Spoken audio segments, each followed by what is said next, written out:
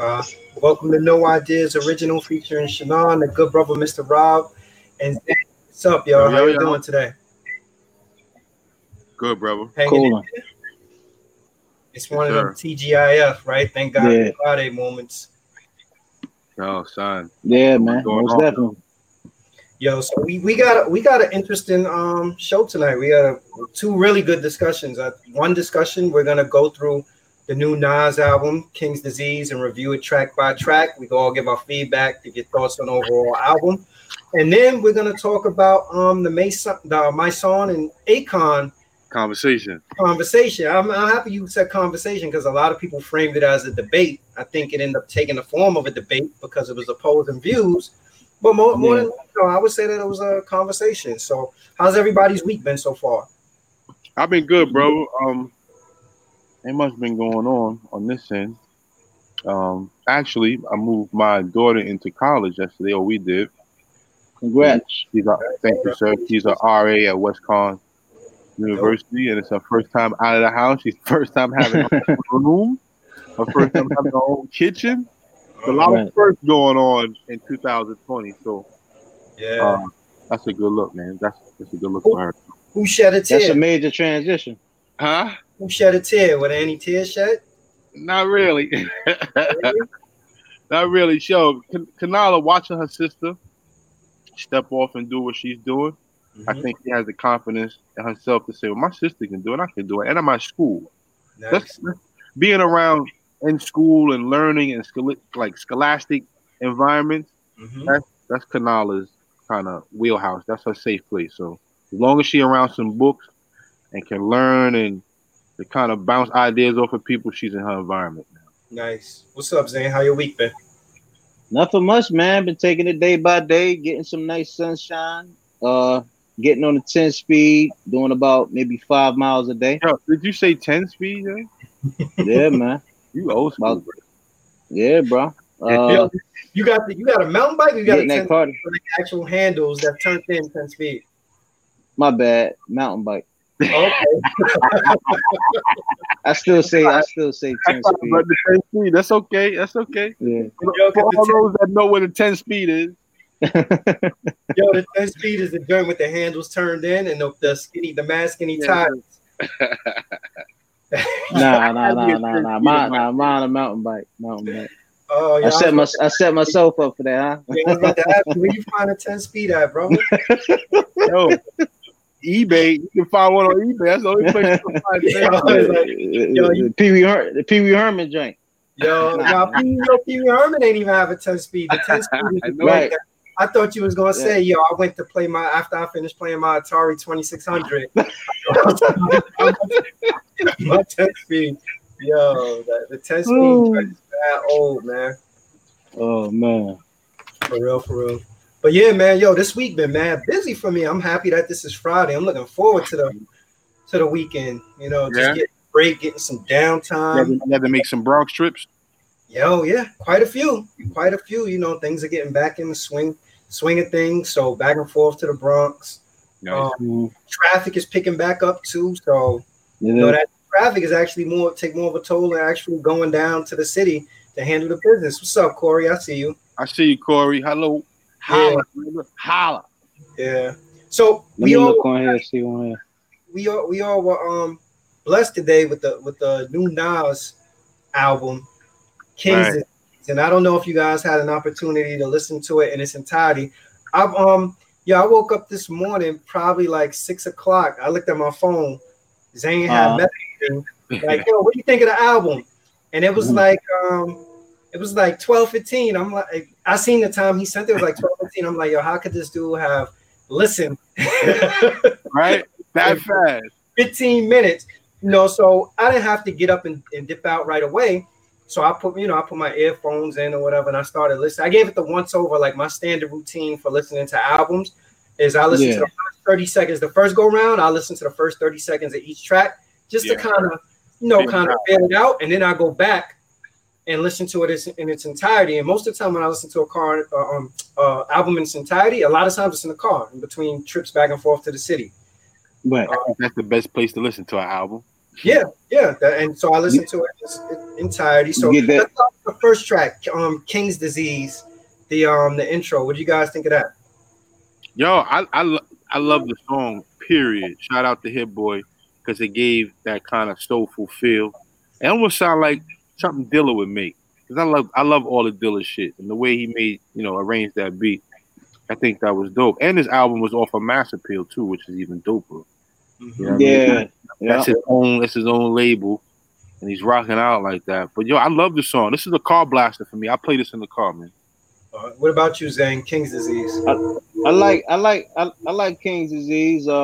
It was great being that he's giving like the introduction to what the whole concept of what the album is about. So he went straight into it. Like normally, a lot of artists like they'll have a title of their album, and they might put the title track like in the middle of the album. So by him like starting the first song as the title of the album, that was perfect. It was dope. I liked it. I thought it was a good intro. I thought it was a solid intro. It set the tone real nice for the album. It really put me in a frame of mind that as soon as I heard that first beat, I'm like, all right, I got high expectations for the record. And not to harp back on like his previous works. Usually, that first song to me does set the tone. Like the first song off of the last actual album, not the Lost Tapes, but the Nasir album. That first song, forget the name of it, off the Kanye. Not for radio. Not for radio. That's it. Not for radio. That first song, I thought it was dope, and it hit hard. But I also thought that it wasn't something that, to me, it was almost like trying to capture "Hate Me Now." All over again. And then the album had a completely different tone to me than that first track. But from this album, from the first track, it kind of, everything seemed to fit together well. So I bet you Nas and Hit Boy were in the studio together, and they came. Yeah. That's the advantage of doing. You can hear the album and the way it's made, the way it's arranged. I'm sure they talked about what should go first, what should go second. You know what I'm saying? Right. Not just scrapping it all together. Yeah, when you're doing a project, you should be inclusive, not sending emails. Yeah. Well, I did see. I don't know if you guys had a chance to see it, but Nas did an interview with Hot 97, and they was asking. I watched it. Yeah, like how it came together. It sounds like that him and Hit Boy had started working on this some time ago, and that Hit Boy kind of brought him back to the table. Like, where we at? Are we coming back? What we gonna do? Right. Kind of thing. And I suspect that Nas has like a number of projects floating around with different people. Like I've heard a rumored Swizz Beats joint. Yeah. I heard that too. Yeah. I can imagine that. The Hit Boy joint, the All Kanye. There was somebody else that at one point he was talking about doing a whole project with. So I think Premier, right? Premier. Premier. DJ Premier. Yeah. But I wouldn't be surprised. You already know what that's gonna be like. Yeah, but I wouldn't be surprised if Premier was probably the one that was least finished and least on his list to get finished. Because I honestly feel like he took those dudes kind of for granted that he could get them back anytime he want. So the second track, Blue Benz. What did y'all think of that? But let's not. I wanted to shout, the lyric that he said in that King shit. The stupidest part of Africa produces blacks that started algebra. Algebra, yeah. That right there told me, I know what I'm in for. This album is gonna be one of them albums. Son. Yeah, I caught that. He's throwing jewels out there, yo. Yeah, but I like Blue Benz. I like the beat. So he was 2 for 2 as far as for the beat. I like the lyrics behind it. And I like the sequence as far as him having the first song King Disease and then following up with Blue Benz. What do you think, Rob? I give this one a like, not a love. And what drew to me, of course, is the lyrics when he said silk linen chiffon. I got a name like chiffon, So and he said that Dior and Theodora's part, that's Nas keeping his fly shit together, man. You know Nas how to eat. He's a classy dude, B. And he touches the best of the best, man. So I liked this song. I didn't love it. It's not one of my car blasters, but I like it. I still appreciate it. Yeah. Corey, the link to join in is right up at the top. Just click the link. Yeah, come on in, Corey. Yeah, you could come in, Corey, to discuss it. But I'll say it's funny. It's funny, Rob. You say this is not one of your favorites. To me, this is actually one of my favorites. Yeah. Yeah, and you know why? Because again, I feel like it's a good way to set the tone. When Zane was talking about the sequencing, the first thing my mind went to was the sequencing in terms of, and Rob, you could appreciate this as a dude who made beats before, is the sequencing of the beat. Like you listen to how the beat starts out, and then when you probably like 12, 16 bars in or whatever it is, there's a nice switch in the sequencing of the beat. So it's not a continuous, it's There's not a lot of that. There's a lot of that, and there's a lot of that in this album. It is, yeah, it is. This album, I'm gonna tell you guys why too. It's this album by far to me, though, hands down, like the mixing of it, the sequencing of the beats and everything. I listened to, I'm like, yo, Hit Boy Air. I actually went and looked at the credits. I was like, yo, who mixed this album? Who engineered this? Yeah. Hey, actually, what's up, brother? Oh, what's good? What's going on? What's going on, man? Chilling, man. Good to see you, man. Glad to have you on the show. But go ahead, Rob. What's up? Nah, I was saying. Same old. I was saying, usually when albums come out, I go to Genesis, and Genesis has the lyrics, but they tell you every step, who arranged it, who put it out, who the engineer, who's the co-engineer. I don't know none of them guys, but whoever they are, they did a great way of just putting it all together, making it a quality sound. Just like I was talking about, Sha, I don't know if you heard Master Ace's joint, the Brooklyn. Oh, yeah. Yo, you see how the sound quality? Yeah, hell yeah. It was like, yo, this is the way brothers that have been doing hip hop for over 30 years. This is the way it should sound. Like, you know what I mean? Yeah, hell yeah. And Nas's album has that feel. Yeah. What were you saying, Zane? No, about Blue Benz? Oh, I think Rob touched the point where the beat switched up, and I didn't know until yesterday that Hit Boy had also did the beat with Travis Scott for that song that Travis Scott and Drake got together, that real big song. What's the name of it again? Sicko Mode. Sicko Mode, yeah. So I believe that's Hit Boy's signature sound as far as having the beat and then he'll have it switch off to something else. Might be. He did that several times throughout the album. Right. Corey, you had a chance to listen to the album in its entirety yet? Yeah, I was working out to it this morning, man. What do you think about Blue Benz? Blue Benz is hard. I mean, typical Nas, man. Like, it's substance. The kid got crazy substance, man. And his word. And just to go back to the King Disease, that's crazy. Like, his details on what King Disease actually mean, like, impeccable. Yeah. I mean, he's throwing bars, he's throwing gems. And like I said, earlier to you, Zane, you Shy, that most people want to be entertained. When you start putting lyrics in there, we got to make niggas research what niggas is doing. Yeah. Some people will backpedal and not pay attention to it because it ain't jingle jangle enough. Right. Just like Master Killer said in that Wu-Tang song. He said most are intrigued by the drum, by the drum, beat, but not by the lyrics. That's right. That's right. Yeah, I think it's great. That's why he matched it up. That Nas got it right, because for years that was the criticism on him, that he couldn't pick a beat to save his life. Right. Yeah, he got it this time. This time. What were you saying, Corey? I don't know. Like, you're right. I mean, when it comes to the drum and certain people, some of his fans are looking for that beat. They looking for that Illmatic. They still looking for it. And I'm still looking for it. I'm not gonna lie. And it's because you're still looking for it?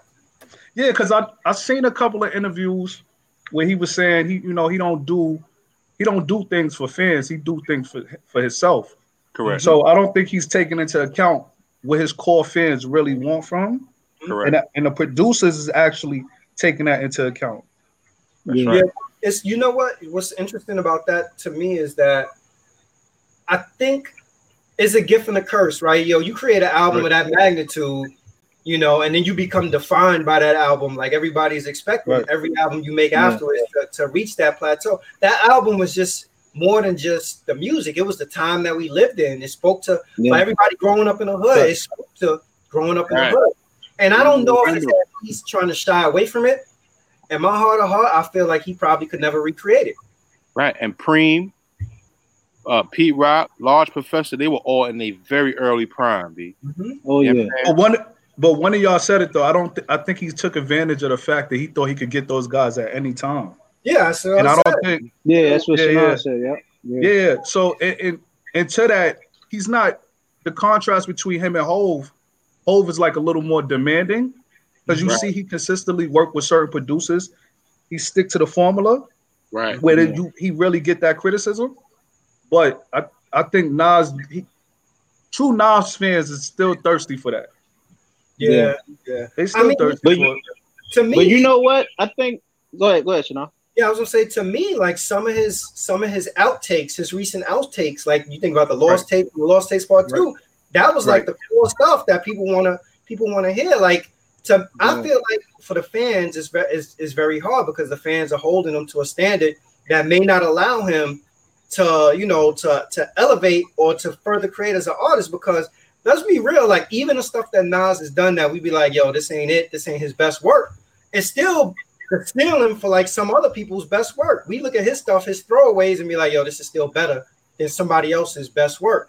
So it's almost like people getting Mike Jackson stuck with like, yo, we need the next Off the Wall, we need the next Thriller. When you let's go make another Thriller. Yeah. And it may not be in them because as an artist, fans are selfish, man. Fans are selfish. They want what they want.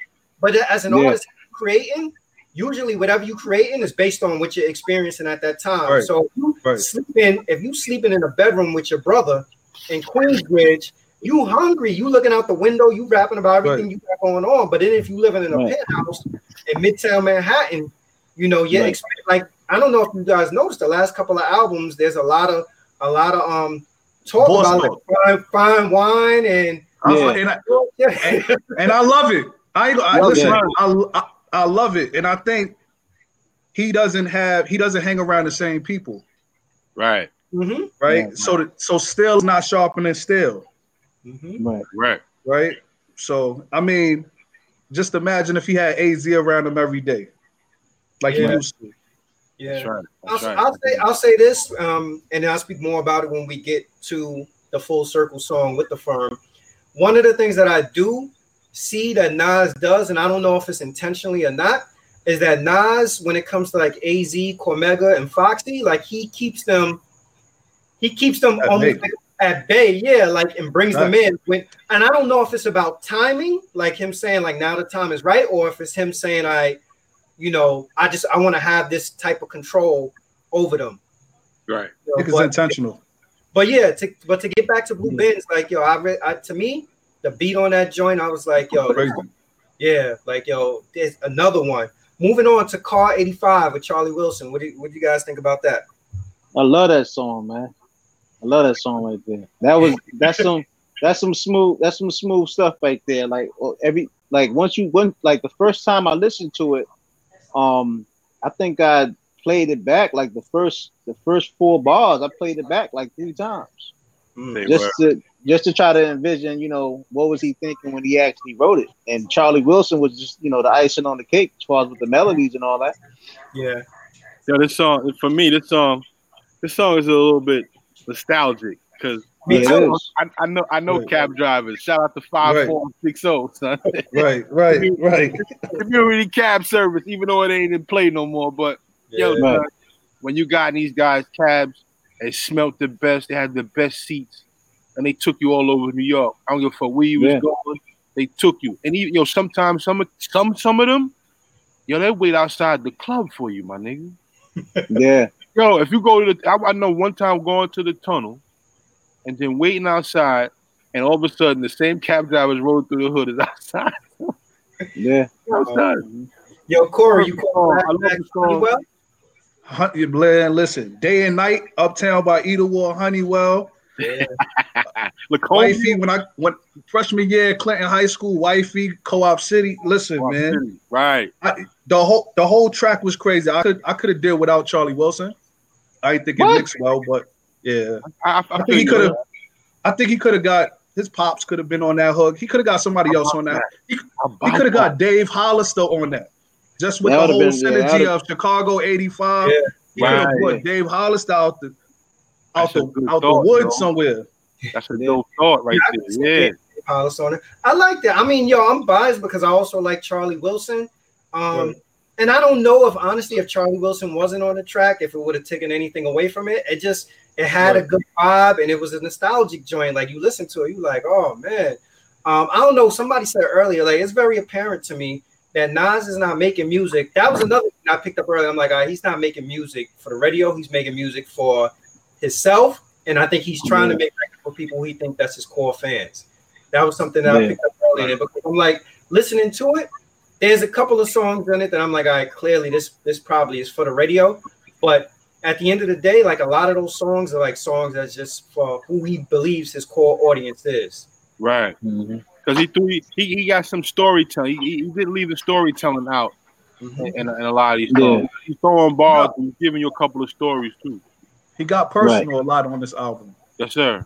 Yeah. With the ladies. Right. And I think he's haunted by Khalees a little bit still. Yeah. Nas is a Virgo. When they get their feelings hurt, they show it. They be in it. Yes, sir. Yeah. Ultra Black. What do people think Ultra Black? Pass on that one. Banger. That's all I got. You like it? Car banger. That's my car banger. I ain't going front. That song grew on me. Like it took me about maybe the third time to hear it because the thing about it, when they said that he had a song coming out, you know what I'm saying, before the album, of course, to drop a single, I was thinking it was going to be like, what we were talking about earlier, like something that maybe might touch the Illmatic level or maybe it was written level. And when I heard it, I was like, okay, the beat, I started listening to it over and over again. I said, yo, the song is nice. That's what got me, that offbeat, the way it comes in, it's ready. Like, all right, I know he about to do something on this. Hold on. Yeah, what he say? Super fly the mat, sitting fly on my lap. Yo, right. Hold on. Corey, you said pass. Why pass, Corey? Why pass, Corey? The beat ain't catch me yet. The lyrics always, but the beat ain't catch me yet. Okay, all right, that's fair. Yeah, the beat. It didn't grab me yet. For it to be a single, I just was like, nah, he could have went a little more harder than that. Okay. It's funny you say that because I was having this conversation with Zane behind the scenes because Zane was like, yeah, but why would you?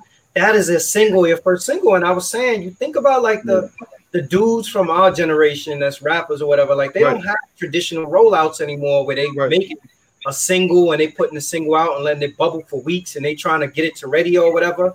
It's almost like everything now is about forget the build up. Back in the days, it would take months to roll that album. Now it's like 2 weeks. 2 weeks, here's a song. In 2 weeks, we're going to get the whole album and that's it or whatever. I don't know if people are trying to, I think there's some artists, like younger artists, that specifically try to make a single and then the rest of the album just trash. Whereas people from our generation are more so trying to put together a body of works. So what you're getting as a single, I think now, is just them picking out any song off the album and being like, all right, this is enough to kind of get people engaged. And one of the things I think Nas that's what this song is about. Is I think Nas has also been good at since the hip hop is dead days of figuring out some way to say something that's not over the top but provocative enough to catch attention. So the Ultra Black joint, Doja Cat is now, that's now in the atmosphere where Doja Cat is talking about, oh, my next single is going to be called Nas or this, that, or whatever. I think he learned the lesson of the 50 Cent and the whole, just bringing the controversy just a little bit, giving you a little bit of it. Yeah, because you gotta be a little provocative. Nas is that his intro. He out of any artist, he got the best intro. I'm feeling like his intros need to be his singles. Right. But only true Nas fans know that. Yeah, he's to me, like that's what's the Ultra Black song to me is not one of my favorite songs. Why did he use Ultra Black? Let's keep it real. Because the time we in. Right. Yeah, the time we in. Anything black is under attack right now. Facts. Anything plus black. Plus, I also think that Nas did it as far as for marketability. Like, okay, you got the NFL, you got the NBA, and all that. Right. So eventually, like when the seasons start kicking off more, they're gonna use that and play it like in a commercial or something like that. I guarantee you, like Pepsi or a big company gonna pick that up as far as for a jingle. Yeah, I could see that. I could see him trying to do something that's relevant and trying to be catchy. But I just don't know if, to me, Nas at this point in his career is an artist that makes, like, I'm trying to think, like, what's the last single that Nas had that really went to radio and like took off at radio without it being forced. Without it being forced. Maybe Hate Me Now, right? Has there been anything? The I Can song made some noise, right? Y'all heard? I know I Can song. Cherry Wine. Cherry Wine. Yeah, with Amy Winehouse. Cherry Wine was a great record, but Cherry Wine wasn't spinning consistently on the radio. They played a lot of it on the radio because it had Homegirl on it though. And she just died. You know what?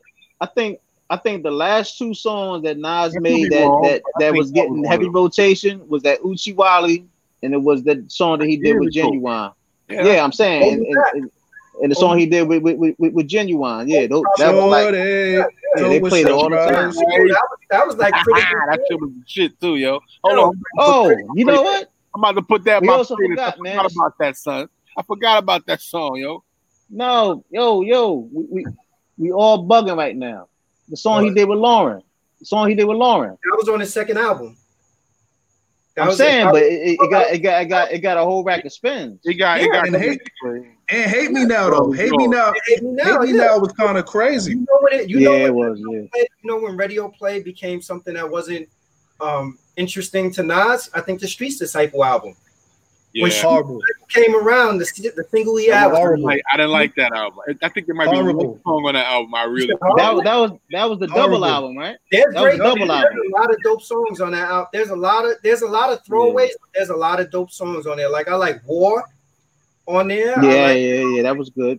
Yeah, I like War. I liked what was the other joint on there? The what's the joint that Q-Tip produced? It was like one of the first songs on the album. Where he on Kobe on one of the songs. Heroes. These are heroes. These are heroes. Yeah, he has some joints on there. Bangers. One mic was a banger. Oh, Made You Look was a banger. Nah, that was a different album though. Yeah, those bangers though. Made You Look was gospel. But that's what I'm saying. Like Nas, to me, like even if you think about Hip Hop Is Dead, the single from Hip Hop Is Dead was Hip Hop Is Dead.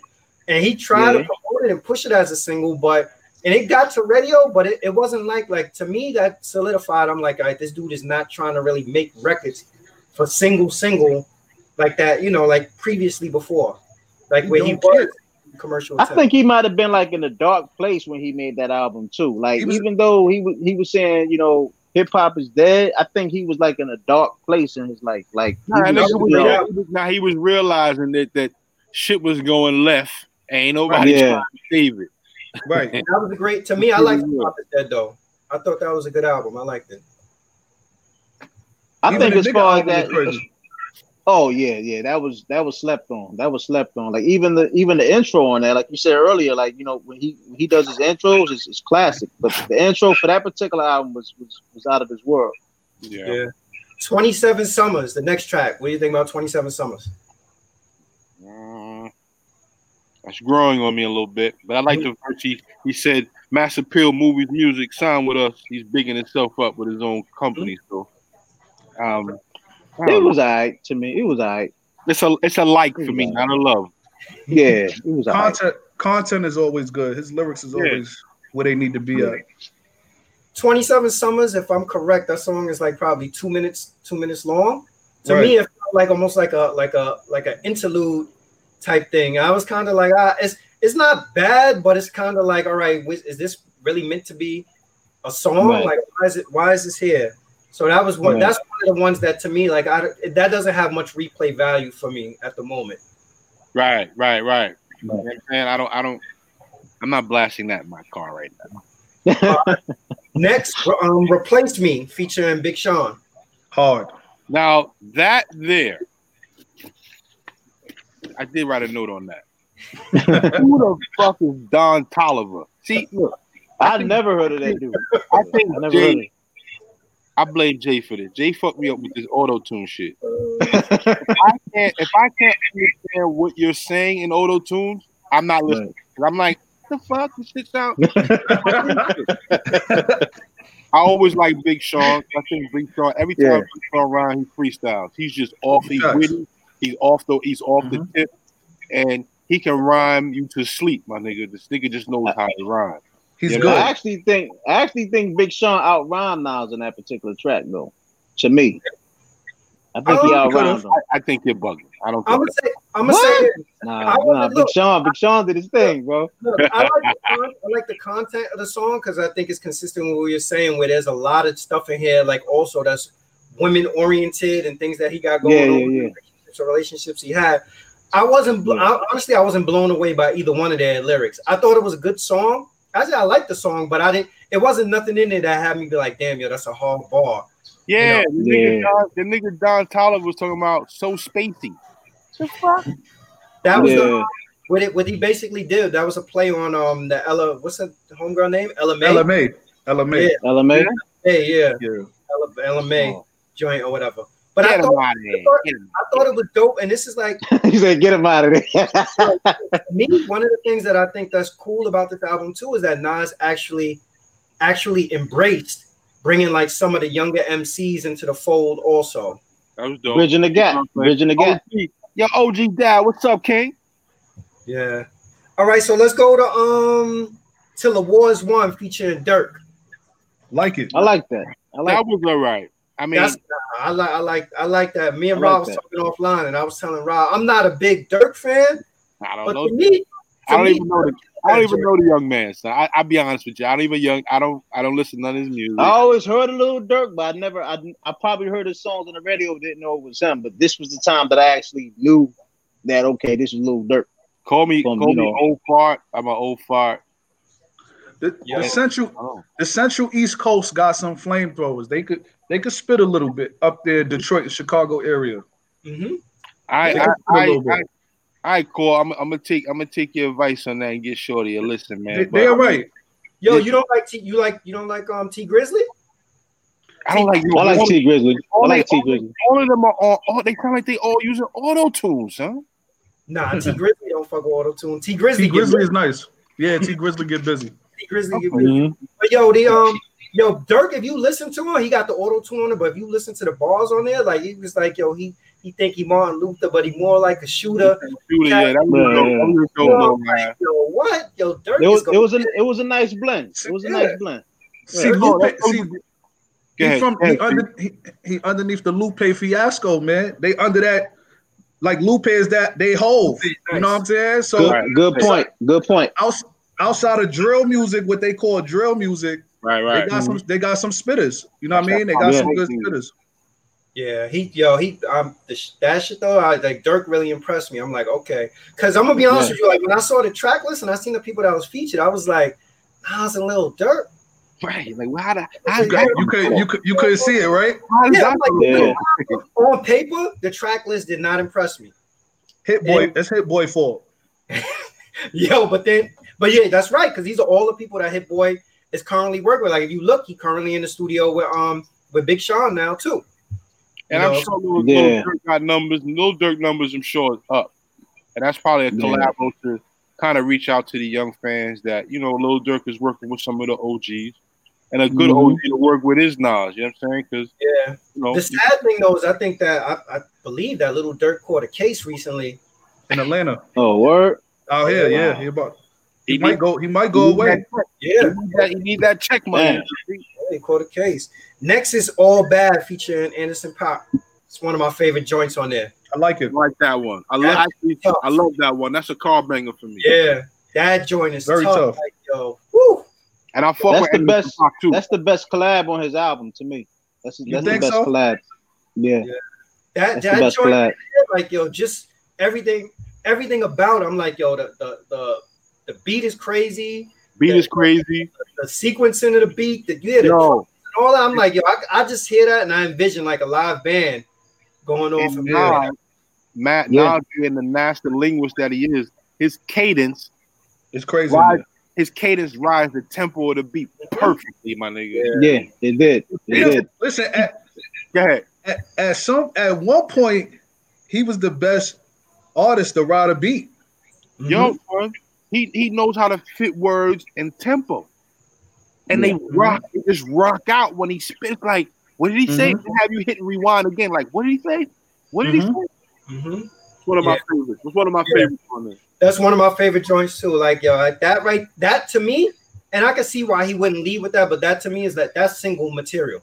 Right. It is. That might be the next one though. Isn't that a feature on his IG page right now? The kid, I think the kid is singing. Oh, yeah. That's right. That might be the next one. Yeah, that's a very well produced, well written record, and I was like, this joint right here. Yeah, that was solid. That was a good balance right there. Check out my master, Pac Master. That shit was next, crazy. we have the Definition featuring Brucey B. That's my least favorite song. You serious? That's my least serious now? Yo, son, I like it. I'm fucking with that because he got Brucey B on there. And exactly. That's why it's my least favorite. That's why it's my favorite. Your Brucey B sound like the old mixtape. Yo, shout out to my man on 145. Shout out to my man. And I'm listen. Hold on. And I'm surprised. I'm very surprised that you disagree with that. Like, coming from the Ron G era. I'm very surprised. This is why this is my least favorite. Brucey B to me is like, you get Brucey B, to me, you got to go off. I wouldn't have put Brucey B. I wouldn't have put Brucey B on such a lyrically oriented beat. Follow where I'm going with this. On Life is Good, Nas had Hot Day. And Hot Day did the Reach Out joint with him and Mary. Yeah. And that was the feeling. That was the mode at that moment. Why you take Brucey B? If I hear Brucey B, I'm thinking, all right, we about to go back to the park. It's gonna be the mixtape era, this, that, and you getting lyrical. Shout out to Brucey B. I'm like, this. When I hear Brucey B, my mind go back to the 80s. I'm like, I was going to Harlem in the 80s. It's going uptown and this, that, or whatever. And it didn't get there for me. Yo, I agree. Yo, Brucey B, it's like being in the cab 85, son. He playing that. And maybe he should have been on cab 85 instead of Charlie Wilson. Now see, Shannon, see, you got a point. This is the problem with Nas sometimes. Like, he doesn't know, and again, because he don't have his old circle there. Right. I saved the next response for the next track, but he needs to understand where to be in pocket at. He doesn't know where to be in pocket at sometimes. He's still missing that. You're right. He's missing that by this much. But that was not to me a good song to have Brucey B on. Like, it felt forced. It felt like, you know what, you throw that on there. Recently, put Brucey B on it. Like, Brucey B, as far as I'm concerned, he could have been on another song. But that beat and him trying to get all lyrical to it, I'm like, nah, that's not for Brucey B. I appreciated the song because of course the lyrics, the content. I just had a situation with a young lady, not a situation, but I reached out to a young lady about her health, and he talked about alkaline water and eating right at the end of the song. Yeah. And where that song is from.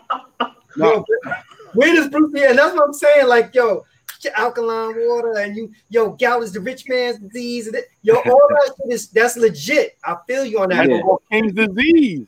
That's all part of King's disease, man. But what does Brucey B have to do with that? Like, Brucey B is supposed to take you to the party, to the park, to the jam. Yeah, it should have been a party joint for Brucey B. I feel you. Overall, I think the overall reason how that happened to me, I'm thinking, okay, Nas was out somewhere and he saw Brucey B. They was at some gathering or whatever. And him and Brucey B get to talking, right? And they talking for like a New York minute. And Brucey B was like, yeah, oh, man. And then Nas like, yeah, man, we got to do a song together one day. And then he like, oh, well, let me get on that album. Nas probably was like, damn. And then next thing you know, they probably dapped each other up and he was like, that's your word? He was like, yes, my word. That might have been the last song that he recorded to put on that album.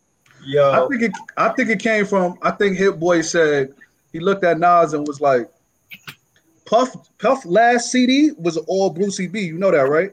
I think it's going back to Harlem or something like that. His very last CD. Who, Puff? He had nothing but he had Brucey B on there. Okay. And I think Hit Boy probably said like, yo, listen, we need to throw some old school shit on there and played that Puff track. or that Puff mixtape and was like, yo, this is the direction we need to go on with this. Like Shannon said, though, it really don't make no sense, man. Like, it's fit. Good, but it don't make no sense. I like Brucey B, and but it just, to me, it wasn't the right fit. It's almost like saying, you know what, for the sake of putting somebody on a song, you put them on a certain song. And I think that honestly, that's one of the issues that Nas has. Like at one point, Nas was rumored to have an album executive produced by Rick Ross. I was actually excited about that. I read that too. Yeah. Joe, you can say whatever you want about Rick Ross lyrics, but Rick Ross always has like there's decent beats. You know, as long as he don't start trying to rhyme like Rick Ross, I think that's when not really needs somebody to tell him like, yo, nah, that's not a good hook. Nah, you don't need DJ SNS screaming on this track. You don't need, you know, how you call it? Like he has to. It just, as much as I like Brucey B, it wasn't appropriate for Brucey B to be on that song. He's supposed to go get Akinelli. Just add Akinelli. Just go get your man. Go get Akinelli. How about that? That would have made sense. Like, this is Shannon point. This is the problem. There's no more A&Rs. And it almost sound like 50 Cent. Yo, Shaw, let's be A&Rs, yo. Shaw, that's our next career, so A&Rs, yo. Let's go to the next joint that probably everybody, when they first got this shit, went to. First of all, Full Circle. Disappointed. AZ, Cormega, Foxy Brown, and Dr. Dre with, I guess, like the little 6 or 8 bars at the end. What do you guys think of that? No Nature. I think AZ by far had the best verse on there. I agree. And where's Nature? Right. The next one, probably on the next CD. I feel like, yo, listen, that track should have been a little longer, and he should have had another feature with AZ, like Stillmatic. Should have had. He need another track with AZ.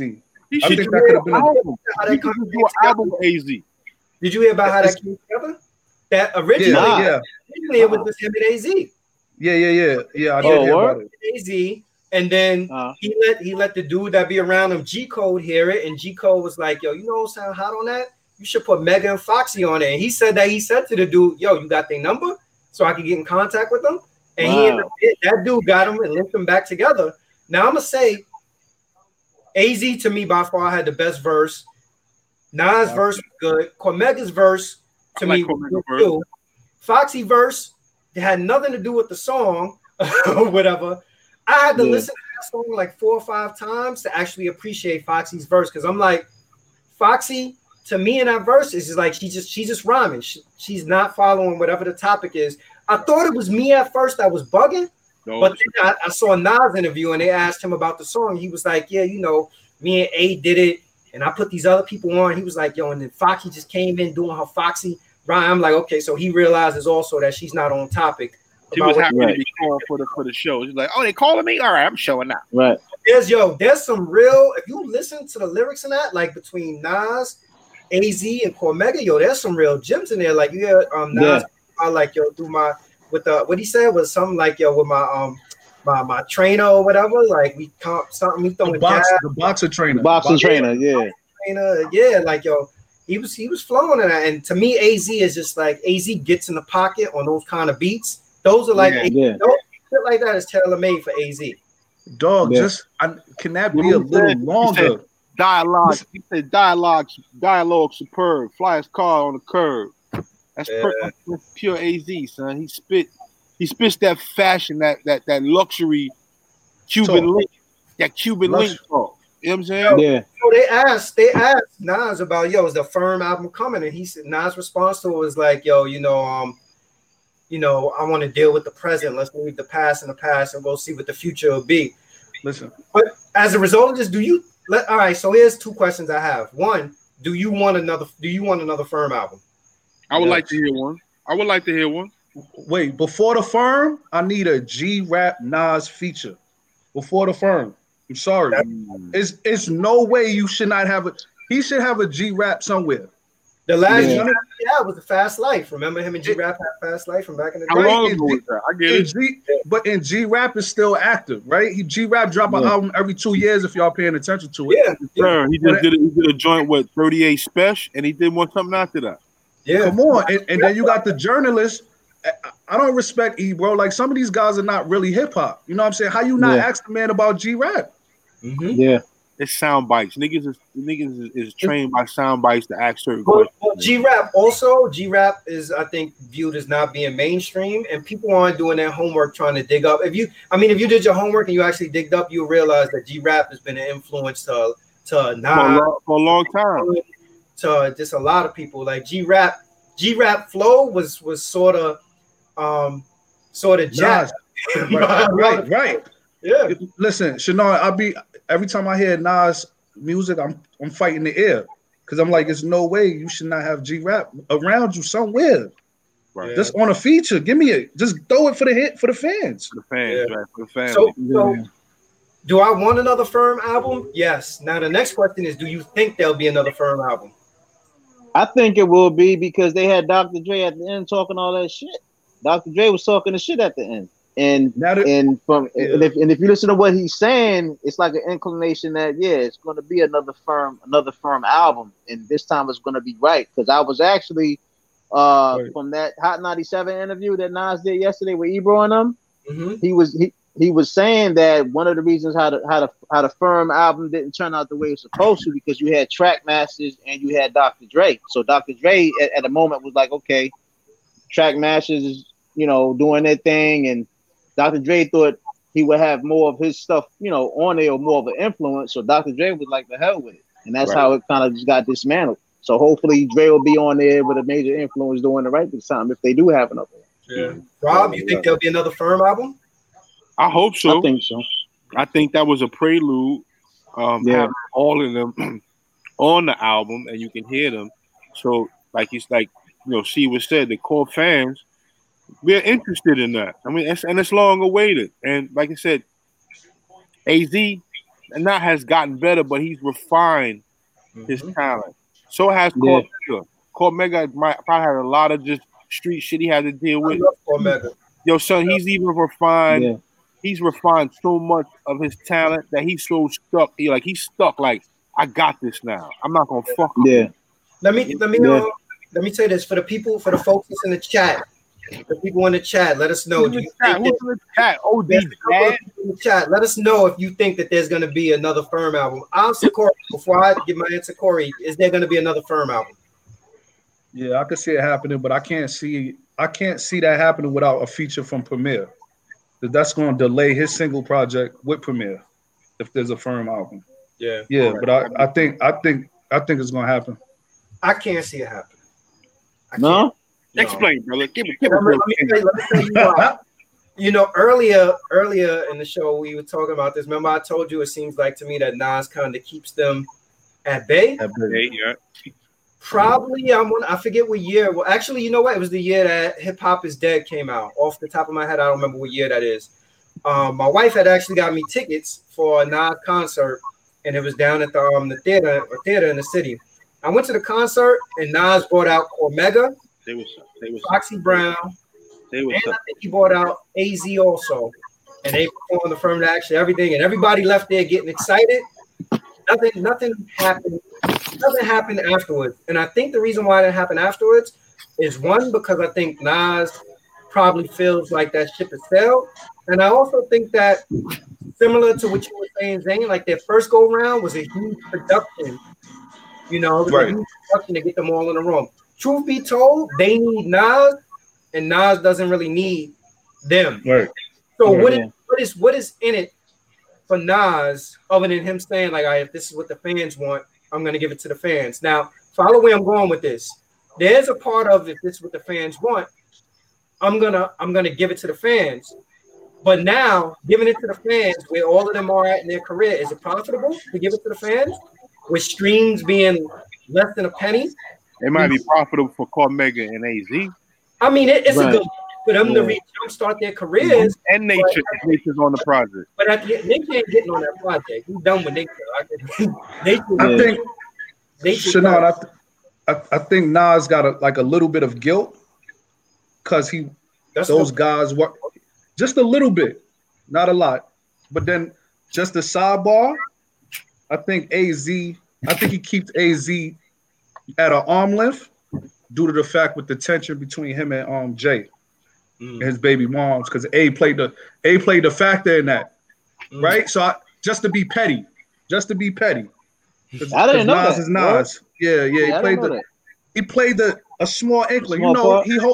Him and Hove is cool. Yeah. And they still, even though they cool, it's still some type of resentment there, man. You ain't 100% okay with, all right, we good, we brothers now.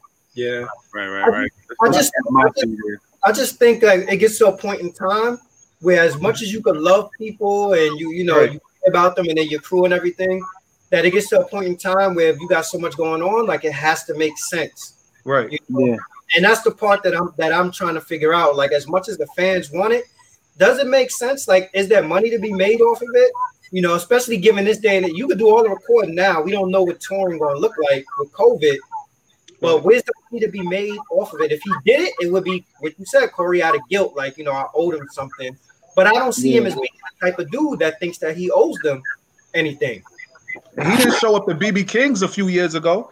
I went to the BB King's thing when AZ, Cormega, and Foxy was there, and Nas was nowhere to be found. Yeah. Wow. Look at that. Yeah. Look at that. Yeah, so OG Dad said, I love B-boy music, but dislike the music business. Decisions aren't based on art. That's the truth.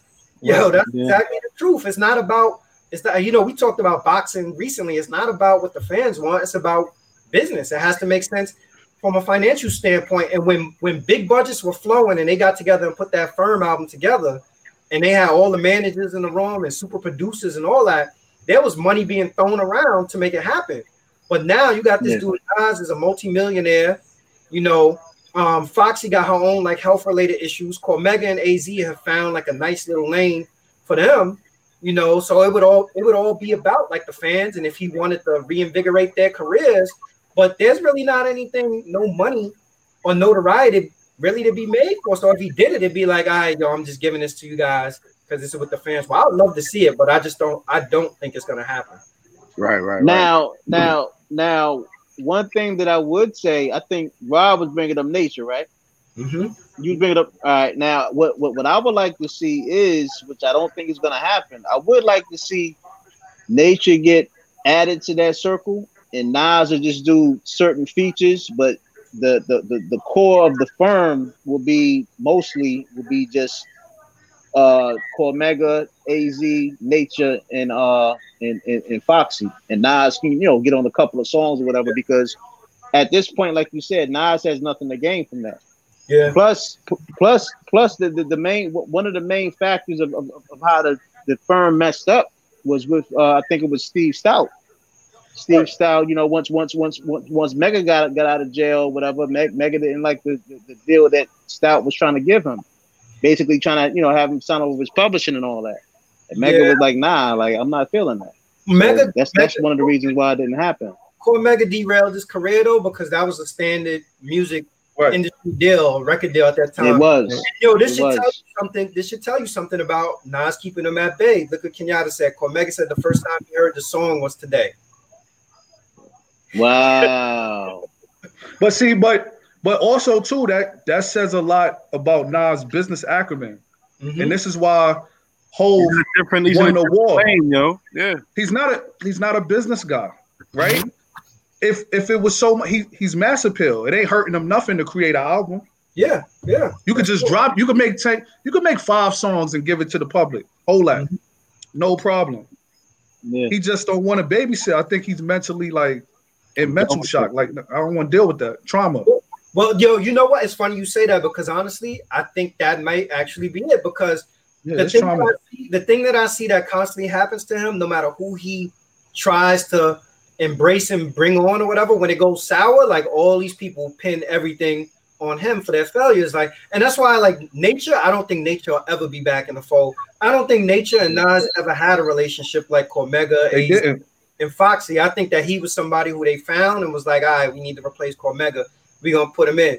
And Nature to me is a talented MC, but he's nice, good. Yeah, but truth be told though, like, would we miss a beat if a Firm album came out and Nature wasn't on it? Did we miss a beat that we looked at the track list and Nature wasn't on this? Nah. I thought at one point when I first heard it, I thought Dre was Nature. at one point. I was like, whoa. Hell no. They made him. No. I was like, whoa. Nah, this is that No, first I hit. thought- This is I that first thought- listen. I just Yeah, was I like, thought- whoa. It was a typo in the credit somewhere. This nature. Hold up. I thought at the end when Dr. Dre came on for a sec, because it didn't sound like Dr. Dre. I thought it was the dude Wiz. I thought it was Wiz for a minute. Makes sense. Yeah, I knew it was Dre. I knew as soon as You knew it was Dre? Really trying to capture all the nostalgia and bring everything back. But yo, a lot of this stuff is about, and it's cliche, you hear people say it, but I really believe though a lot of it is really about the timing and the timing being right for it. And you know, like I agree, like it would be nothing for him to be like, all right, let's get 5 or 6 songs together and you know and put it out. But yo, who wants to babysit and deal with the personalities, right? Nobody. For that it'd be easier for him to do something with AZ. Yeah. Easier for him to do a project with AZ than to try to figure out, all right, how do I, you know, unless these dudes come to terms and understand like the big budgets aren't there anymore. You ain't getting a whole bunch of upfront advance money. And the only thing you're gonna get on the back end is you'll get your career reinvigorated or you'll get another look. And what you do with that look is on you, kind of thing. Super selfish. Yeah. Let's Let's go Virgo shit. That Virgo shit. The next track, 10 points. What do you guys think about 10 points? That's my shit right there, son. Yeah, I like You like 10 points? Mm-hmm. That's my 10 joint. points is hard. Blaster for me, son. Yeah, I like that too. The tempo, the what was this opening lyrics? I got it right here. America the beautiful gangster's paradise. For a black man to be rich, you have to sacrifice your own family. Yeah, that part right there, he's laying it. That's a layered verse. Mm-hmm. That's a layered verse. And he goes on to talk about how I made money. And what he say? Oh my God. I ain't a part of no cult. Yeah, So if anybody knows where how Jay-Z's getting his money, Jay-Z's a Mason. Yeah, possibly. Jay-Z is well connected by being a Mason. If you know anything about Mason, that lodge, that familiar, that the way them brothers hold each other down, I'm sure in holds the atmosphere, he's rubbing elbows, other elites that ain't got nothing to do with music, but got everything to do with money. Mm-hmm. Well, he was just pictured with the CEO right Twitter. Yeah, sir, and he got a Jack Dorsey. Yeah. Dorsey, he was Mm-hmm. like, and Nas is saying like we're not savvy enough to make outstanding figures. That's that verse right there. That first verse, the first 4 bars, it's loaded. Yeah, another. He knows that though. Yeah, he knows exactly what he's saying. Hell yeah, he knows what he's saying. What about man? That's my favorite joint. That's my very favorite joint off the album. Yeah. What about next The Cure? That's my favorite right there. I like James Jones right there. That's my favorite right there. I like how the beat switched up. I think after like a minute and 24 seconds, that's when the beat was faster. They had the drums heavy on it, and he actually went in, and on that he had like, man, that song has so many different messages in it. It was like layer upon layer upon layer of different messages on there. With that you gotta like really sit down and listen to that song several times to get a full gist of what's going on. Kenyatta said, I'm sure a lot of people don't know about Mike giving back. Yeah, that was a line in there. Even LeBron, yo. Listen, go talk to the LeBron fans. They'll tell you they hate Mike. Mike ain't do nothing. Is you kidding me? Yeah. Mike endorsing private prisons out here, son. Yeah, that's What's up with and then the last track, Spicy, featuring Fabio Foreign and ASAP Ferg. I like ASAP Ferg. I think it was a good experiment to get them both featured on there. It was a good experiment. He was testing the waters on there. But I know ASAP Ferg did a little slick joint when he mentioned the sincere line. It was a play on Belly. It was I know, but it was still like, yeah. He threw a little jab in there. That to me, honestly, was the attempt at a commercial track. That's Spicy. Yeah. Mm-hmm. Yeah. He should have got ASAP Rocky if that was the case. I've heard better Fabio verses though than that. Like to me, Fabio verse, the wackest verses on the album is that the Fabio verse is whack to me, and low key the second wackest verse on the album to me maybe Foxy's verse. Yeah, like Foxy's verse just it didn't even, just like how Bob says a lot in the interviews. It just sounded like Foxy, like it was on a whole nother different like pitch. Yo, it didn't mix right. Like, but that's not a lot. The voice. You say though, the woman lost her hearing, so her pitch is gonna be off in general because her hearing. But I forgot about that part. The subject matter. My bad, Foxy. My bad, Foxy. I forgot about that part. The subject and the topic matter for that was not good. But to go back to it, like to me, Fabio could have came with a better verse to that or whatever. Like it was all right, but to me, it was one of those joints that I'll listen to. But it's not something like it's a skip joint to me, to be honest. If it wasn't the last song on it, I'd probably skip it. Like every time it got to it, all right, next. Man, I like it, man. It's all right. I ain't too much with the ASAP joints, but I heard a couple of joints Ferg did. I did a song that Ferg did called Harlem that I like. Ferg is dope. Fabio's verse to me is not good. Okay. I think that was a relationship type of feature, like because he know Ferg pops and all that. I think that was just a throw on. Yeah, I hook you up, shorty. Yeah. I think that was because he's starting to mingle around the elites of hip hop now. So right, just get on the track. I'm gonna embrace you a little bit. Yeah, he worked his way in there. He got in there on there. Right. Yeah. Now the one thing that I was surprised about is that OG Dad give Foxy she's not hearing the beat like before. Yeah, that's why the pitch sounds off because of her hearing, you know. And it wasn't.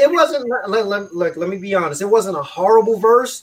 It just was that they were talking about something completely different, and he was like her rhyme to me was like. I was talking to my wife about it because she's a Foxy and Lil' Kim fan, and I was like, "Yo, it seems like to me Foxy's still stuck in 1996 with her flow." Exactly. Yeah, listen. And you're 100% right, Shannon. Last week I was working out the Foxy, and I was happy I heard Foxy in my ears. You get me? Because the Cardi B right now is not it, bro. Like, so that was kind of refreshing. You was listening to Il Nana?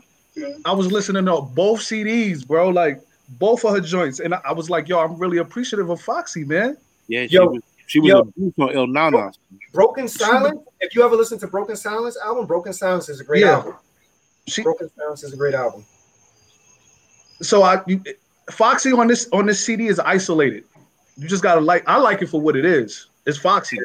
Right. Okay. I mean, you know what helps her get a pass too? Because Dre did his own thing also. Even though I'm sure Nas probably wrote them rhymes or whatever, but I'm like, yo, why are you? I don't think Nas wrote the Foxy rhyme, but he might have wrote the Dre joint.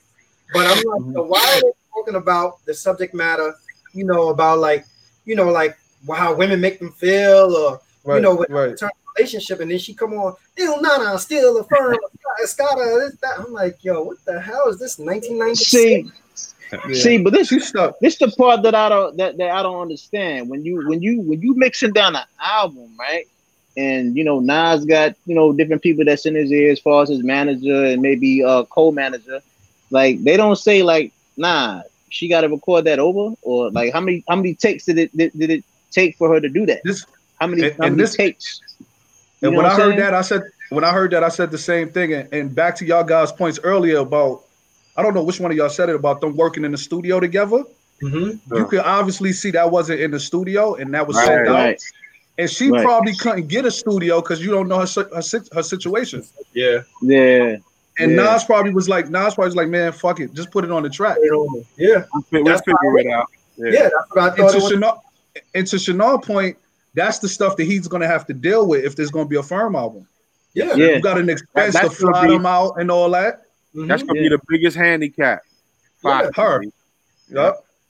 And I think that goes back to what you said too, Shannon, about the Hot 97 interview. I think that's when Nas was kind of like bigging up Foxy, saying that she like shut it down as far as her verse. But I think he did that just to give people psyched up to say that, oh yeah, she had a hot verse, but really it was mediocre. Ready for it. You get your ears ready to know, like, all right, here's everybody you know, to me, it was a feel good moment, like to hear Foxy back with her. Oh snap! They got the whole crew back together. But after you process it and you go through it, you be like, yo, what the hell? Yeah, what the hell is this? What that got to do with anything? You know, at the end of the day, though, like I said, like yo, that song was a very well produced song, also. You know, and yo, here's another funny fact that people don't realize. You know, Robin Thicke is on that song also. Nah, I didn't notice that. I didn't check. He's what doing? Is he doing the arrangements? What he's is he doing? He's doing like the actual singing and harmonizing, and then listen to it back again. And at the beginning, you'll hear harmonizing before Dre part start up and everything. That's Robin Thicke doing the background vocals. It's crazy. I gotta check that out. Yeah, so how you call it? Like, yo, very, very well produced song. You know, overall in terms of the album. So we went through track by track. Let's say, like, from a scale of 1 to 10, Corey, what do you give the album? 1 to 10? 7.5. Okay. Rob? 7.5, 8. All right. Zane? I give it a 8. I give it a 8.5. Okay. I'm gonna go with a 7. I'm gonna go with a 7. He's a hard critic, bro. I love you for that. Yo, you know what? I'm gonna go I'm a Nas fan, but I'm gonna go with a 7 because to me this album is better than the Nasir album, and it gives me hope though that he's going in the right direction to understanding, like, you know what, these are the beats that you need to be on. These are the people that, you know, you need to be in the lab. You need to get some of these younger cats around you also and start making songs with them and everything. So again, like, yo, I feel like he's going in the right direction. I like the album. The album to me has more replay value than the Nasir album. I rate it above that. But I still think that Nas got his best work is still ahead of him. I think it's definitely above average. And like we talked about this behind the scenes, like there's some maturity in there. It's some like, all right, I can dig this. I mean, there are a few joints on there I can do without. For me, I can do without everything auto-tune. I don't give a fuck who you are. I don't like auto-tune. So I think Ye pushed him a little harder. Mm-hmm. I think he knew when he was working with Ye that he had to be creative. Mm-hmm. On this, you could tell to me that he just was, I'm here, I'm locked in, I'm feeling good. Let me just talk about these grapes, these cherries, this wine, this alkaline water. What I'm saying? It wasn't nothing where he could sit down. I seen an image with him and Swiss in the studio, and Swiss was trying to get him to go. Like Swiss was trying to get him to write. And I think he just got to find his pocket, and he got to get around the right producer. I don't think Hit Boy was the right producer. You say I think Hit Boy the young boy. Nah, I don't think he was. So Hit Boy is the young boy. He need to be around Tip. He need to be around his peers. Like, yo, the best person you pulled out was Akinelli. And Premier. But we can't, you know what, honestly, as much Lost as Professor. But yo, honestly, because we're diehard, we're fans, not so much of just him, but fans of that generation of music. We can't pigeonhole him into recreating.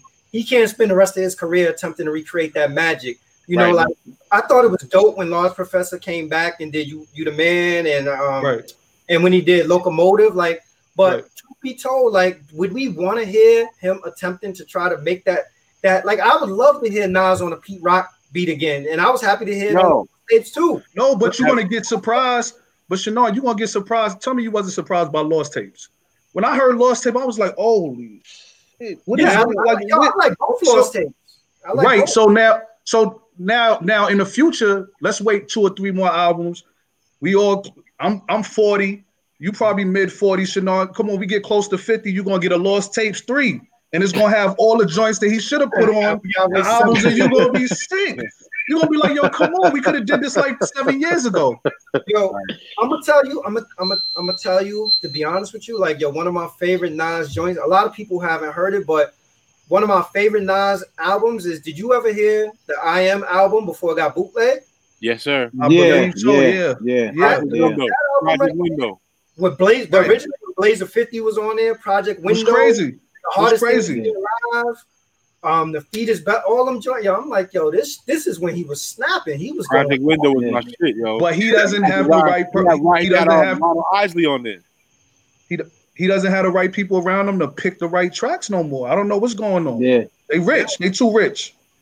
Because that dude, I tell you what, if he had half of the stuff that was on his mixtape that made it to the album, this dude would have been like, yo, but you know what would have been dead.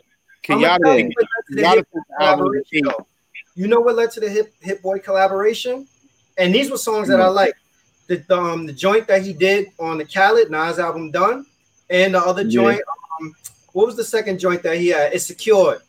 Those tracks that was on the other joint with Travis Scott. It's Secure. Where he was like, he had a video for that. He had a video for that. Yeah. Chili Fritos in a helicopter. Money can't get the ghetto out of you. Whatever he's saying or whatever. Like those are things that I think made him say like, yo, maybe I need to step out of my comfort zone and start trying to work with like some of the younger artists and trying some of these different tempos and stuff like that. Hopefully he gets there. Hopefully he gets there. As long as he stay away from Khaled, he'd be all right. Now, what do you guys think about Jay-Z dropping this? Like, I still ain't hear the song. Like, is the song out? I didn't hear the song yet. I heard the Jay-Z song. Jay is looking like a cock rider, son. He's been doing that the last few years, bro. He's a sucker. I mean, I like Jay, but he's a sucker. I'm saying, but did y'all hear the song? I never heard the song yet. How is it? It's corny? It's all right. It's all right. It's okay. But it's not a song if you're looking to derail a curving nigga because the nigga putting out a project. So you want to draw some attention. This is actually the 5th time he did it. I looked at it online. It's the 5th time he did it, and that's the reason why I didn't bother listening to the Jay-Z song. I told my other cousin today. I said I'm not even bothering listening to that joint. I don't count the Beyonce joint. I don't count that one though. Yeah. I listened to the song. The song was okay. I didn't really care for it. I don't want to try to read like more into it. Yeah, but you know what? On another note, what's exciting though is that next week we get a new Lox album. Yeah, that's gonna be tight. I'm not. Have you been excited from from their previous work? The previous album for the Lox to me was mediocre. I'm not gonna lie. The best Lox album to me was the album where they first got off of Bad Boy, the joint that had "Fuck You" on it and Ride or Die, whatever. They need Super Mario. They're not the same without Super Mario. Yeah, like I'm in the last album they had, it was cool, but it wasn't. I've never got the Lox album that I've been waiting for, and I used to love on mixtapes. I've never got the Lox album that I've been waiting for. So you in the Nas space? You with us? They want the whole Nas.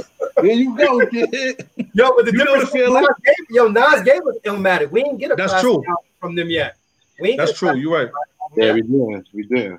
We have it. So, my fingers are crossed that this album will get it. But I'm gonna tell you this: like, even the lead single, the single that they got playing, I wasn't like overly impressed by. I heard the beat and I was like, all right, the beat is cool and everything, but it's like a basic, generic, like regular generic beat. It didn't really move me and make me feel like, oh yeah, this is gonna be crazy. You know what it comes back to, fellas? Like, even when we was talking about the Nas situation and now with the Lox, the dudes is not hungry anymore. Like how they was back then.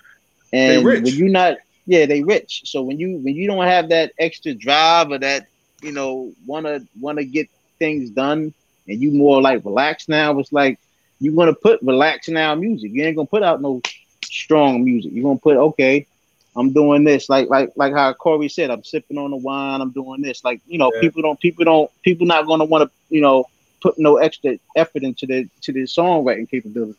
But let me tell you this, that's different than putting the firm back together. That's low maintenance because they all around the same area. They got a relationship that's not fractured. So, and for all of them, it's, make a couple of dollars out of this. Right. I'll be honest. To get back. My appreciation for AZ, long awaited, whenever he's going to put this album out, will be ultimately high. Because I know it's going to be consistent to his lyrics. Mm-hmm. And I'm praying, because he's so low key, that is flawless. I'm hoping that's what it is. You know what? Honestly, AZ to me is a dude that he put out Sugar Hill, and since he put out Sugar Hill, it's like he keep trying to, instead of him just relying on his lyricism, he to me is trying to find like what that next radio hit is. Like if I was executive producing his album, if somebody came to me with a popular sample, I'd be like, yo, I'm not taking no popular sample, soul record to R&B and none of that. Whatever, like it's okay to have a sample, but I don't want you don't need to make no more Gap Band stuff over, no more Entombed stuff over. I don't want you sampling no Luther Vandross. I don't want to hear no popular samples or whatever. Yo, you have the lyricism to just get on a good beat and go off. Yeah. I mean, because his last single was crazy. That single he got out right now, for the what, 3 minutes it was insane. It's you talking about the joint where he got like the video for, and he talking about like it's hard, man. Yeah, it's crazy. Yeah, Corey, you want to stick around with us? We're gonna keep talking. We'll talk about Corey, hang out, Corey. Nah, I'm here. Let's go. I'm with it. Yo, so before we get into this discussion, I want to preface this by saying that, behind the scenes, me, Zane, and Rob, we've talked about this, kind of like ad nausea. And I get people that DM me, people that are friends that always say like, yo, how come y'all don't talk about this on the podcast? Everything that's going on with this young man. And I think, honestly, that it's a topic that, in particular, I can't speak for Zane or Rob, that I stayed away from because I feel like that, in all honesty, to me, it's more so about, I look at it as being about like almost like the gentleman, the young man, 6ix9ine, he's a polarizing figure. And to me, a lot of this goes back to sort of where the individual's morals and ethics are. And I've always felt like, who am I to tell somebody what their morals and ethics should be? If ever I've encountered a person that I'm not aligned with their morals and ethics, one of the things that I've done is made it a point not to stand next to them. Right. So I say all that to say that I think that in my song and Akon, having this discussion and having this live and interacting about this, like these are two people that are very passionate about their opinion. And you can't really have a debate based on opinions. You know why? Because who is anyone to tell you how to feel about something? Right. So that's why I never really delved into it so much and spoke so much about it. But I figured because it's so pressing and everybody's always like, yo, y'all guys got to talk about it. And they had that live and, it is what it is that everybody's discussing now. So I figured we bring it up and we lay it out on the table and we all talk from the perspective of how we feel about the situation. I want to encourage the people in the chat also to weigh in on it. If somebody in the chat, also, if people in the chat want to come onto the actual platform and share their feelings, also open that up and bring people in as well. Yeah, I don't want to sound corny, but my mom's watching. She told me to smile. But again, like it's something that I think that we've stayed away from for a particular reason. But let's touch on it a little bit. And Rob, you here? Mom's here. You want to weigh in? But look, man. I'm all for what my son is saying. But I think what Akon is trying to do, along with get a large ass check, because 6ix9ine has a major following. Mm-hmm. Major following. He was and you gotta pay attention to the words that Akon is using. He said he wasn't supposed to be put there. Who the fuck put him there? I agree with that. Who put him there? So there has to be someone else's hand behind 6ix9ine who knew that he was going to be in this type of environment. Now, once you're in that environment, you know that you're in that environment. Mm-hmm. You know what's going on in that environment. So when the shit get hot, now that it gets hot and you're looking at numbers like 40, 50, even if you're looking at 2 years, niggas don't want to go to jail. Mm-hmm. And you start diming now, whatever the case was with them taking off on his wife and them kidnapping him and extorting him. Honestly, I know a lot of brothers that have taken little funds from niggas in the street, and their mindset was, look, I just need to show up at the studio and show up at the video. I don't need none of their business. So, my thing is, you know exactly where you are. You know exactly what you're doing. But Akon is trying to so spin it where you got to say to yourself, well, this kid don't know he was in what he was in, and look at what they did to him. But none of this that's going on in this case has changed 6ix9ine. He is still with the same mentality. He's still trolling. He's still doing all the extracurricular shit. If not worse. Right. So, look, I know a lot of brothers that got locked up. And trust me, that's not a place where you want to be. And after coming from that, that's not a place you're trying to go back to. So trying to turn the entertainment spin the way Akon is doing. Look, Akon is trying to build a city in Senegal, my nigga. This nigga, he got different ideas and he sees something differently than what we see. And I like to think that this is going a little bit more political because it looked like he's trying to introduce some sort of reform for 6ix9ine and use 6ix9ine as a poster boy for reforming dudes that think they out here gangster, but then get caught up.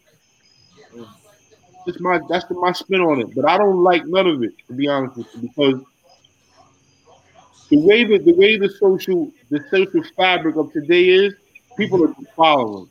People like trendy shit, and people are out here copycatting a lot of different things.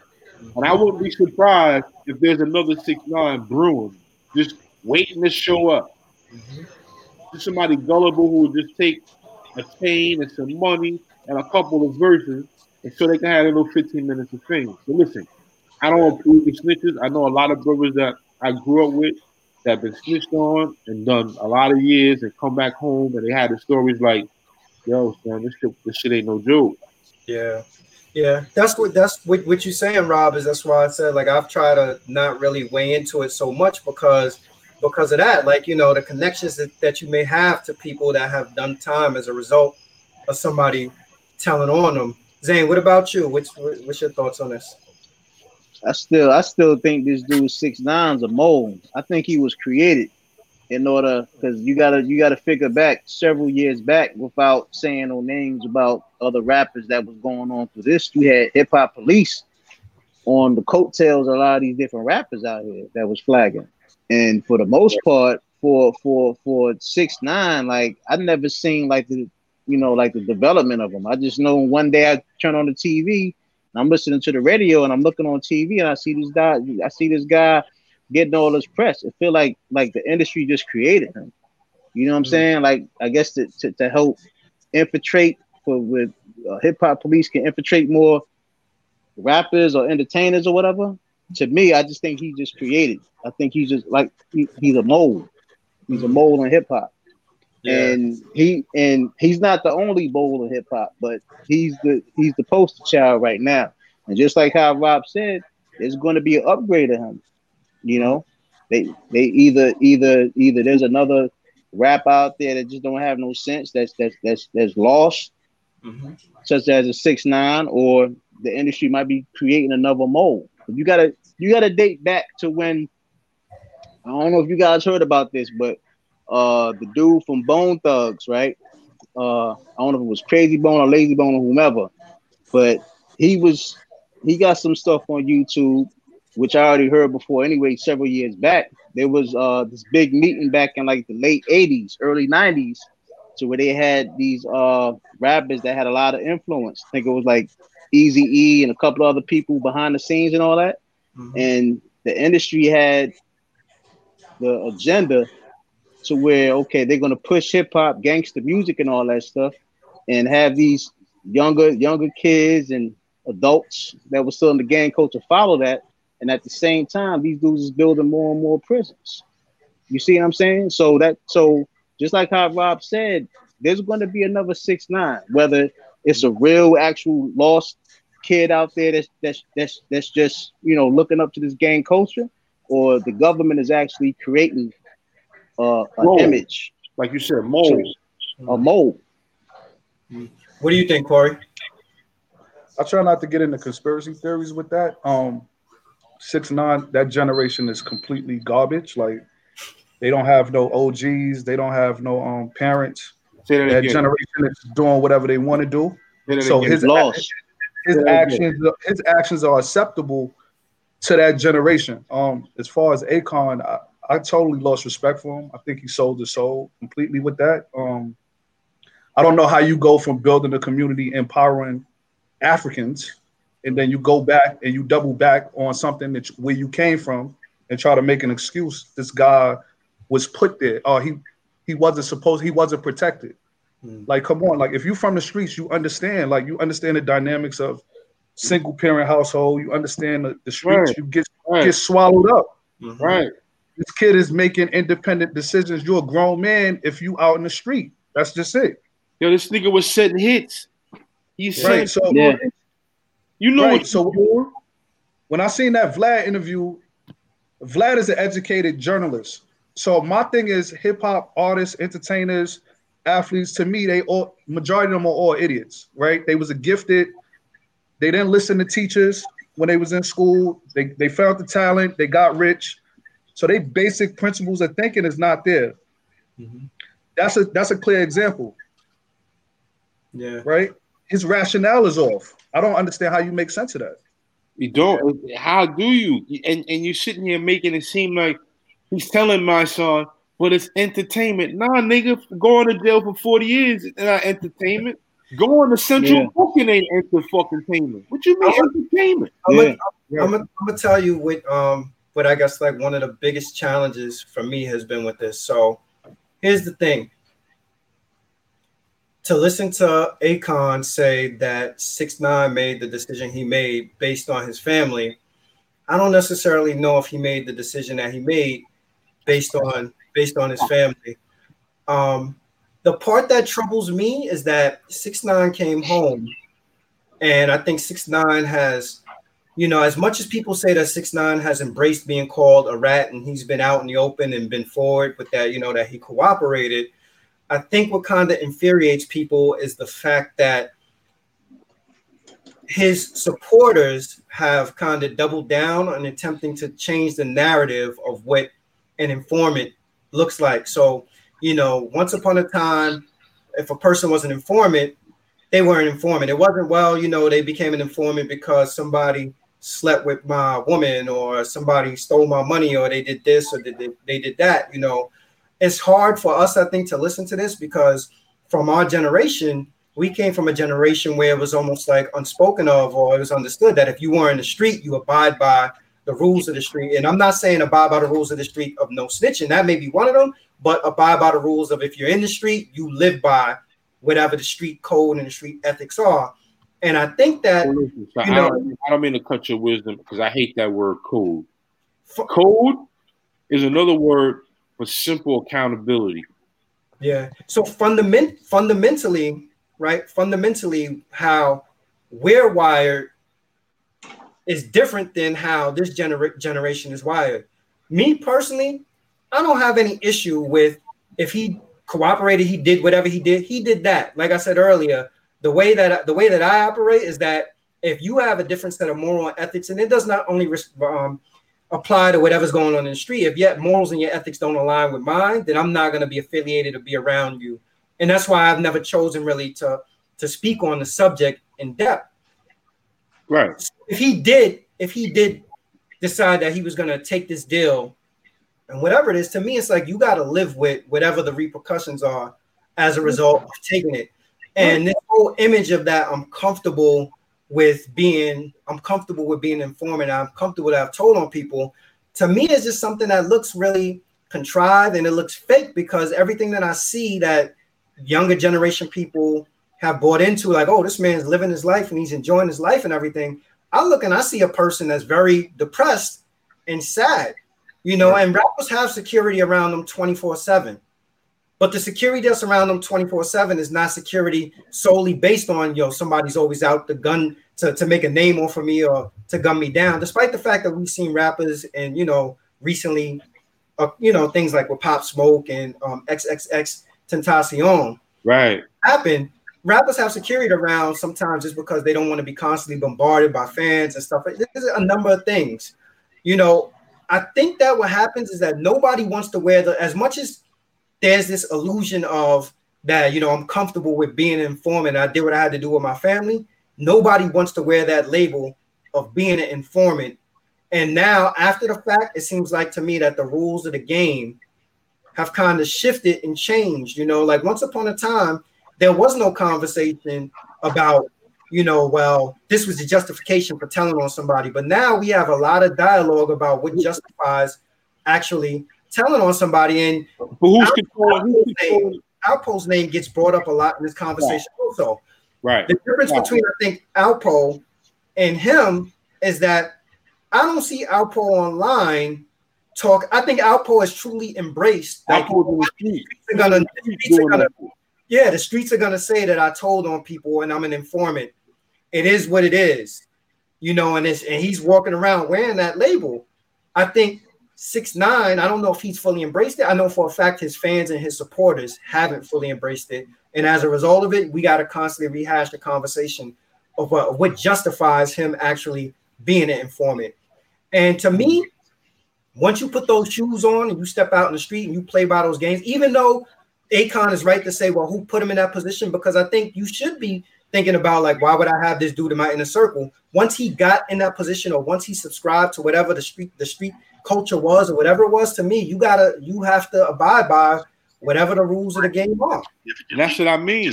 He had to know a lot of communism. He had to know he was in the environment he was in. You couldn't be blind to that. You couldn't be blind. He had a video. What was a video? All sorts of weed on police cars. Like, what the fuck? What are you doing? Rob, hold on. Let me say this. We can't make excuse for mental health, man. We can't. We can't, bro. That's like cheap. That's like. But not everybody has access to clear thinking. You're right. So your position is that you think he's mentally ill? Yeah, I think he doesn't. I think he has a lot of trauma with him. He wasn't guided properly, and he became a victim of the streets. And it just started. Wasn't he an alleged pedophile? That doesn't make things better. That doesn't make things better. Like what you saying, that right there, that just add fuel to him having mental issues, man. And then, but then you got the guys around him that's not bright. Right. Yeah. You can't be a bright gangster and that's throwing up blood. That's to Akon's point. Akon is saying he had no OGs around. He had no one to pull him in, pull his car and say, yo, don't do that. But Akon is not bright. What are you even doing standing around him? I don't care what the situation is. Yeah. Look, in his interview, they were talking about how he ran a car theft ring and made a certain amount of money, right? And how he was a street dude, right? Mm-hmm. Come on, is that irony at its best or what? Like, you a street dude. There's no categories. If you in, you in. So you just being a hypocrite sitting around him. Now, if you can read between the lines, you obviously going to say he looking for a check. But if you know the streets, that's not right. Whatever you doing right now is not right. It's not a good check. It's bad money. All money ain't good money, right? All money ain't good. He said in the interview, though, that he's not making no money. Akon said that he didn't make any money off of it. He didn't get any bag out of it. So listen, it keeps him popular. He didn't get a bag yet. But he allowed this nigga to make a remix of the song "I'm Locked Up." Yeah, but the song says, "I'm locked up. They won't let me out." So it's a total contradiction, nigga, because they let your faggot ass out. Mental health, bro. I'm not. I see where Akon is going with it, and political. I think it's all and I see why Akon would say, like, you know what, you're attempting to justify whatever his actions are. And one of the things that I appreciated about the discussion that I think that my song highlighted is that Akon kept talking about, well, when you're in the streets and you this, that, or whatever. And what my song kept bringing it back to was like, we're not talking about the streets. We're just talking about a man of integrity, moral, and accountability. And I'm like, yo, that's a damn good point. Like, yo, to me, like, it's really about like where your morals and your ethics lie. Now, I'm not saying that if a person is a supporter of him, I don't see an issue with them being a supporter of him. You can support whoever you want. If you believe that what he did was justifiable, to me, that's perfectly fine. The issue that I have is you shouldn't be trying to convince me as to why it was justifiable and why, if my morals and my values are against it, I should switch my morals and be aligned with it, you know. And that's the part that I that they lose me on, because I'm not out trying to sell people on why I think they shouldn't be a supporter of them. I personally don't care.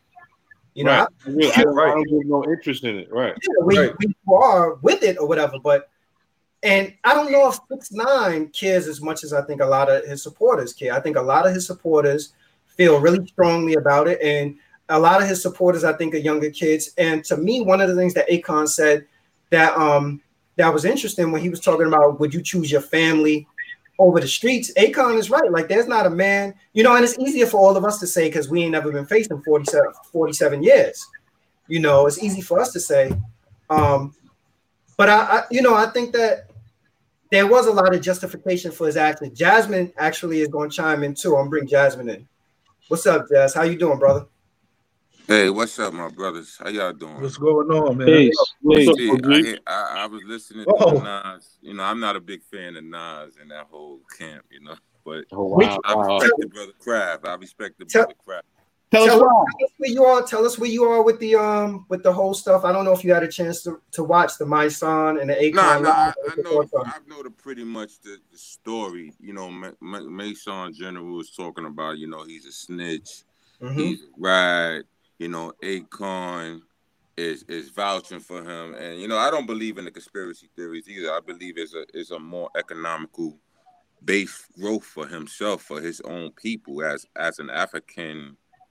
He's from Africa, so I say right. African.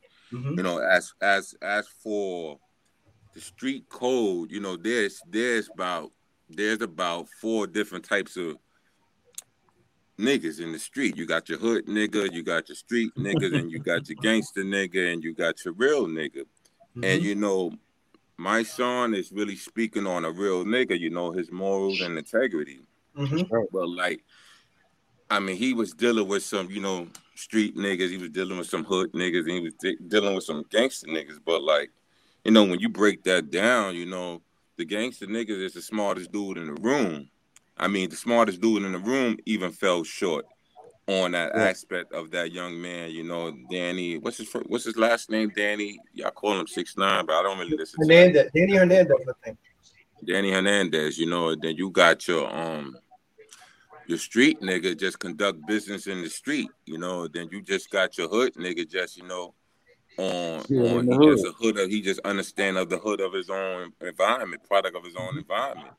But the brother just was in it for money. You know, further as Akon defending him, you know, the hip hop scene now is controlled but dominated by white America, so to speak. You know, it's not embedded in our black community. You know, we had listened to a Nas, we had listened to maybe a Jay, we had listened to whoever your favorite rapper. My favorite rapper now, as a known rapper, is Rick Ross. I listen to Rick Ross. That's my favorite current rapper right now. But other than that, hip hop is controlled by dominantly, you know, white people. You know, white folks gonna castrate our people as a black man anyway.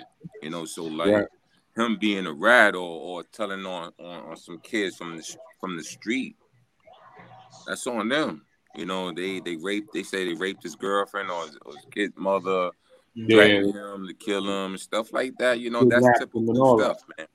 That's typical stuff that, you know, you mess with this guy. And if you're supposed to be a real gangster, you're supposed to be the smartest man in the room. You know not to fuck with him. You know what type of dude he is. Right. Let me chime in too though, real quick. I didn't cut you off. Jamie? That's right, my brother. Jasmine. All right. It makes, when you're looking at it from a totality standpoint too, it makes New York look weak. Nah, let me tell you, New York is not weak. Wait, New York is not weak. Hold on. Wait, hold on. Let me finish. I'm gonna tell you why New York is not weak. If you want to talk about New York, you got to talk about the black community. You know, you're going to talk about the black community, or you're going to talk about New York. New York listen, of a melting pot. So when you reference? When I'm saying, so let me clarify. New York City urban community, right? No, it's urban community because hip hop urban community is now white. White more invest more into hip hop than we do now. Got it. I'm gonna clarify for you now. When you're talking about under the poverty line hip hop, the gangsters that's still in the streets, right? You look at Nipsey Hussle's situation. The kid that killed Nipsey Hussle was a snitch, right? Almost all his relatives got killed. If that's what you say, I don't know if the guy was a snitch. I don't know. All right. Yeah, all right. But all his relatives, almost all his relatives got killed in LA behind that. So, but this kid 6'9" is running around comfortable with no repercussions. So the conversation is good, but then you gotta look at the community. How weak is the community now? Is the community you talking about? You talking about the black community, or I'm talking about the black community that stand by the code. Well, the black community that stand by the code supposed to be a street nigga, you know, and right, because you got a 6'9" moving around the way he's moving around, even with security or not, he's comfortable, and there's nobody taking a chance to mitigate that situation or get him out of the picture. Do you really think though that he's comfortable? Because honestly, like I said, I look and I see that stuff. I don't see a person that's comfortable. I see a person who made a decision to make sure that he could come home. But it doesn't seem like to me that he's a person that's really truly enjoying his life. He can't. Me and you. All right. I'm on the same. Hold on, let's go. Get Rob. We go to Rob and then Corey, and then we'll go back to Jasmine. Go ahead, Rob. He can't be comfortable. Son. He's walking around with Ninja Turtles, and these guys is looking like SWAT, running them in vans. It's none of that. And I don't appreciate this being under the culture of hip hop, because this is not hip hop. It's not. We should not be discussing the validity of someone who want to play like they in the game, and now when shit get hot, I don't want to play no more. What part of that? Hold on, because we're trying to make sure everybody get it, Corey. Right, and Shannon, trust me, I agree with you. I'm trying to look at it from a devil advocate standpoint, but the guy he's comfortable moving how he moving. He's in his skin, and yeah, the kid might be stressed out. He might be depressed. He might be feeling a certain type of way. He got to look himself in the mirror. But when you get somebody like Akon that's coming from hip hop, embracing that, he brings that energy to him. Right? Only thing that does it could be detrimental to Akon. Akon ain't making no music. You know what I'm saying? He's building a community. So he's looking at it like whatever message he's trying to bring is totally wrong the way he's going about it. So you think that if Akon was actually still more active making music, that Akon would have been reluctant to co-sign him? 100%. And I think if he wasn't rich, the way his frame of mind is, it wouldn't be. I'm gonna accept him. I'm gonna accept him. And the way Mike Son is still talking like that because he's still at the bottom, right? I got my reservations about Mike Son, but that's neither here nor there. But when you get a certain amount of money, you tend to relax because you don't care about judgment no more. Forget what everybody say. Yeah, I'm making money. I'm making money on the other side of the entertainment business. I don't care about hip hop. I'm just here just because of my personal influence. You're right. You learn how to leave things alone when you get a little money. You know that certain things they're arbitrary, man. They're trivial. So you learn how to leave things alone. But at the same time, this guy is not good for any culture. He needs to sit his ass down and deal with the situations he got himself in. Like I tell anybody any day of the week, wherever you are in life, you got yourself there. Ain't nobody pull no fucking trigger. Ain't nobody stick nothing in your ass. Ain't nobody do none of that. You got yourself there. You're thinking, the things you said yes to, the things you said no to, got you sitting where you are. And now that shit is hot, and you don't want to deal with the heat, and you don't want to go to jail, but you're still out here like none of that shit affected you. Because you got security running around with you, holding you down. That shit is whack. And that shit is not a part of the fucking culture. I don't give a fuck. It's not. Shannon, listen. Yeah, Jazz. Yeah, Jasmine. Yeah. I come from the streets, man. You know, I come from the hood. I grew up in the hood. You know, I'm still a current active member of Black Spades Zulu Nation Gestapo. You know, shout out to you, big homie. Shout out to you, Islam, FOY. So, like, I'm also my profession was an educator in the Department of Education school system. I left the education system in 2018. I worked for a lady named Irish Blige. Now I don't know if y'all know the story about her.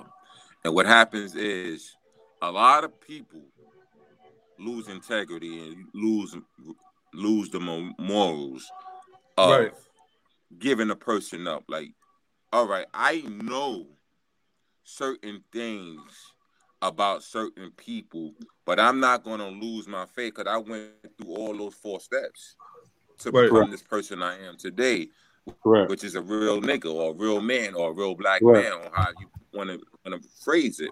So I'm not going to sit here and tell on this person and say so and so, so and so, so and so.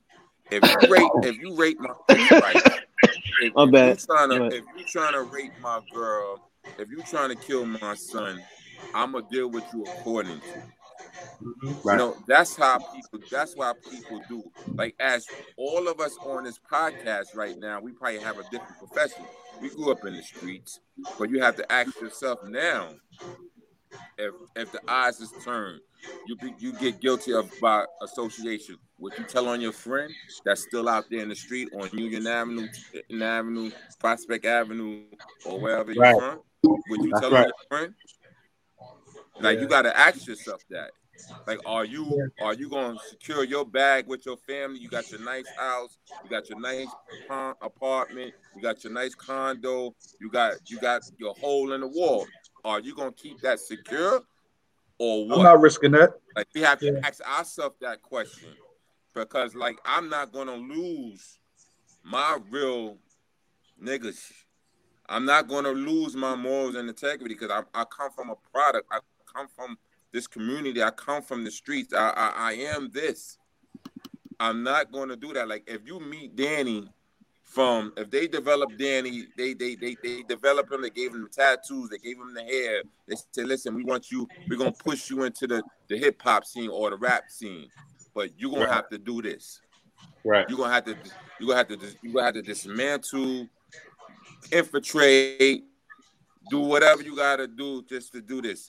But, like, he raped a little girl. Like, come on, he's another R. Kelly and Epstein right now.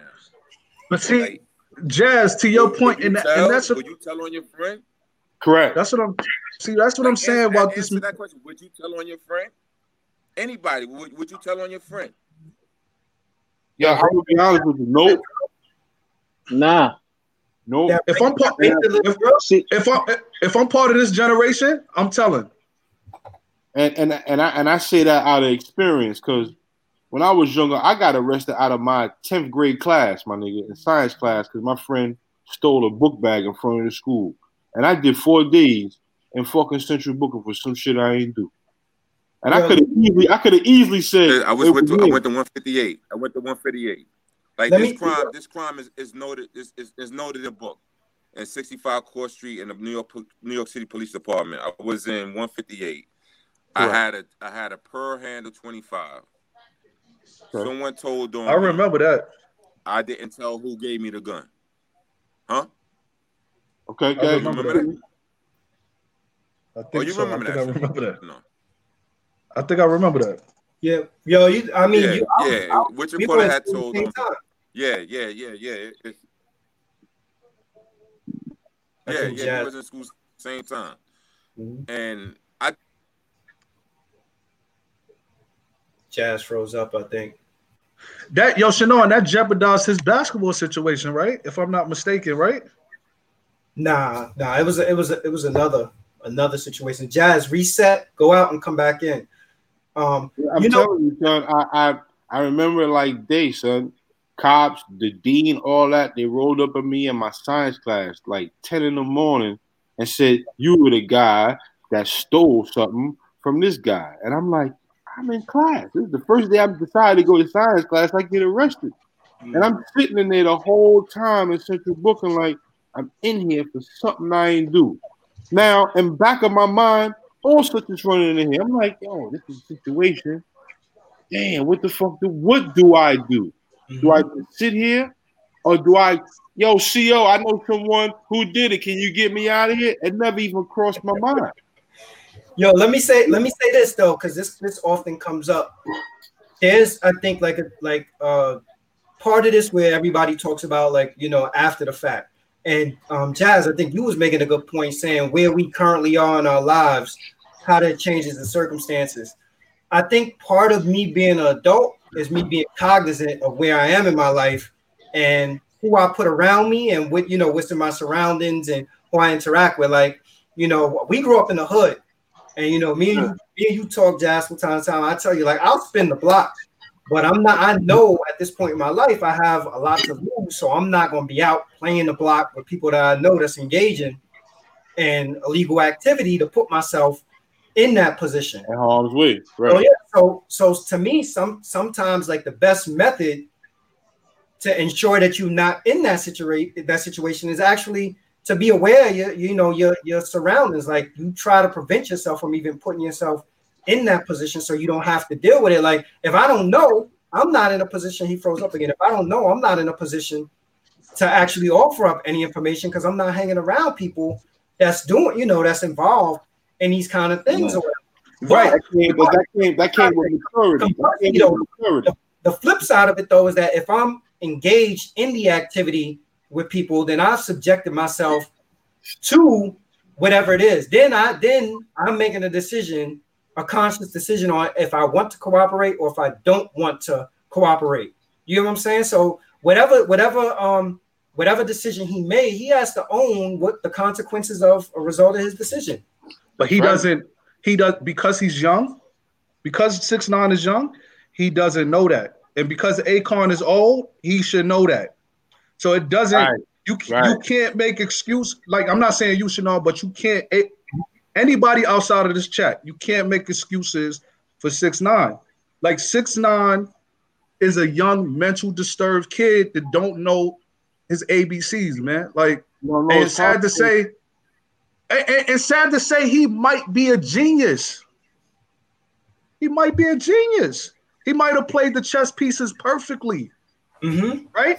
But your geniuses is often crazy and deranged, right? Case in point, look at Kanye West. He's a little off, but he's a genius, right? So it's just no excuses for this guy. Who you hold accountable is Akon because he's 99% sane, and you question that as well because you coming from a conscious man that understand that I'm building a community in Africa to you sitting next to somebody that you was a product of the environment as well. Yeah, OG Dad is on fire. You see OG Dad's comment? The best companies have trouble recruiting excellence. Imagine 40-run street gangs. Yes, sir. He said that. He said I was 6ix9ine like he snitched on me. Hey, that's why I was about to bust out laughing a couple of minutes. Who's OG Dad though? I don't know. He said. He said Rob upset like 6ix9ine snitches on him. He said that he typed that minutes ago. I'm about to bust out laughing. And the reason why it hits me hard that way because I have friends who've been snitched upon and did a lot of time. When they came home, they were not the same, my nigga. Right. And that's, you know, our biggest they say our biggest rapper is a snitch. You know, they call Jay-Z a snitch. They call Jim Jones a snitch. They say but Jazz. They work. But Jazz. This one works. But Jazz, think about it, Jazz. But think about it. If you stand next to a snitch, I understand the good deed of you hiring your man's wife, but you compromising your morals and integrity, and your man should understand that. You just scratched everything you spoke about years ago, right? Mm-hmm. Because you're not in that position years ago, and you in a boss position right now. What about your reputation? You from the era where your reputation meant a lot. Yeah, so you compromise that? You compromise that? I don't. Hey, fellas, what do? Tell, you know, I'm not going to tell on it. If I know if I got one of my guards, if he decides to go steal time right now, you know, I'm not gonna report it. You know, you don't do. I just got different morals in life, man. You know. Jazz, let me ask you this. Jazz, let me ask you this. So that same guard, right? If he decided he was going to steal time, but then later on you found out that he was messing with your girl behind your back, or that he he keyed your car or whatever, does that warrant you telling on him? Nah, I don't. That don't warrant me. I have morals and integrity, man. Yeah, and that's what I'm getting at. Like, there's just been like this over. What happened is the way as we believe also the Nation of Islam for a while we believe that an eye for an eye, a tooth for a tooth. That's that old time religion. Yeah. That's what I'm getting at. Like, now there's this overly justification as to the stuff that you did. It was warranted because of whatever. Go ahead, Zane. I know you want to say something.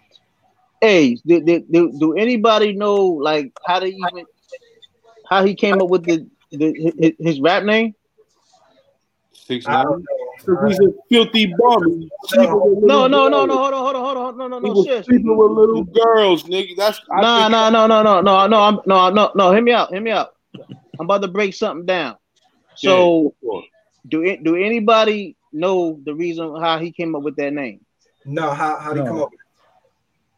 All right. Well, what I'm thinking is, since I, sitting back collectively thinking about all the stuff we're talking about, what's the 6th letter of the alphabet? A, B, C, D, E, F. G. G? No, it's not G. F?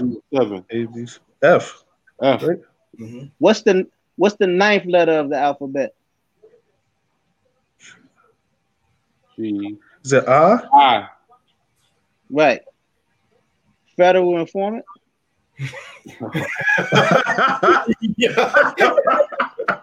I told you, man. This dude is a mole. This dude is a mole. Dude is created. Dude is created, bro. Numbers don't lie.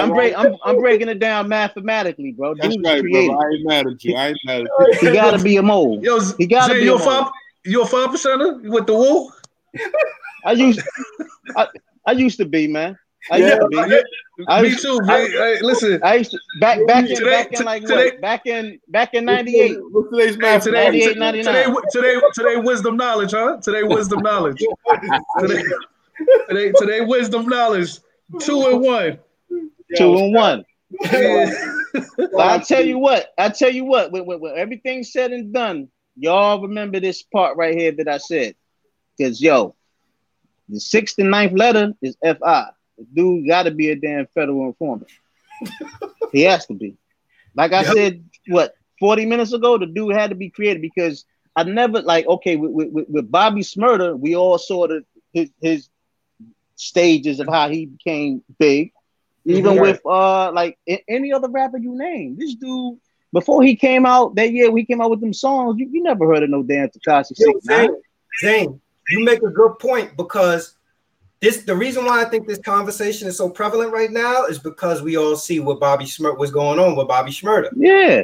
So it's something to compare and contrast it to, and people are looking like, damn, Bobby Shmurda's story is that he took time, so that way Rowdy Rebel, so all his roles, and then here you have another story where somebody else was cooperating, and I often hear people say that, that he had, he took accountability because he copped to 9 charges. If you cop to 9 charges, but you still only get a year, then whatever information you had to be substantial and pertinent information on the case for you to get the kind of deal that you got. So again, I go back to like, I don't know what that man's circumstances was that made him decide that that's what he was going to do. I just don't want people attempting to try to spin and tell other people why they should be in agreement with it. If you're in agreement with it, you're in agreement with it. God bless you. That's how that's who you choose to align yourself with, whatever it is. Nothing wrong with that. But don't try to attempt to convince or justify other people why they should think that it's right. Correct. I think I agree. Yeah. I think 6ix9ine is a trap for repercussions right now, because he's not federal property right now. But I believe that the justice system undermines hip hop because of continuous mistakes, and I think they're looking for the big fish. They put him back on the streets. They took him off house arrest very fast. That's taxpayers' money. Somebody going to touch him, and that's going to be a whole new line of prosecutions that's associated with a rapper, because hip hop is so ignorant, right? Yeah. You got and then you got Bobby Shmurda coming home soon, so they all kind of got affiliations with each other. And then Pop Smoke is dead, so it's a whole line of when it comes to conspiracy theories, I believe in that right there. But 6ix9ine being created, I don't know, man. I just think the generation is just stupid like that. I already broke it down mathematically for you, bro. So later on, when the cover gets pulled, remember y'all saw this episode. OG Dad says Zane is thinking too long. Well, the law, I think the law still applies to. The law still applies to, you know, a government witness, you know. There you go. Penalty, you know. Right. Yeah. So somebody touch him is a rap. Yeah. There's a he got Ninja Turtles around him, son. He got them big they look crazy around him. But they just got tested though. You know they got tested last week. Yeah, I saw that on that online. Yeah. There's some idiots in the street that's going to test them and put their own self in trouble. Just cause. Yes, sir. Just cause. But, you know, they license to kill, you know. You're gonna take a chance. They license to kill. Like I ain't gonna kill you. I have my license. How valuable is this dude where he has to have licensed killers around him?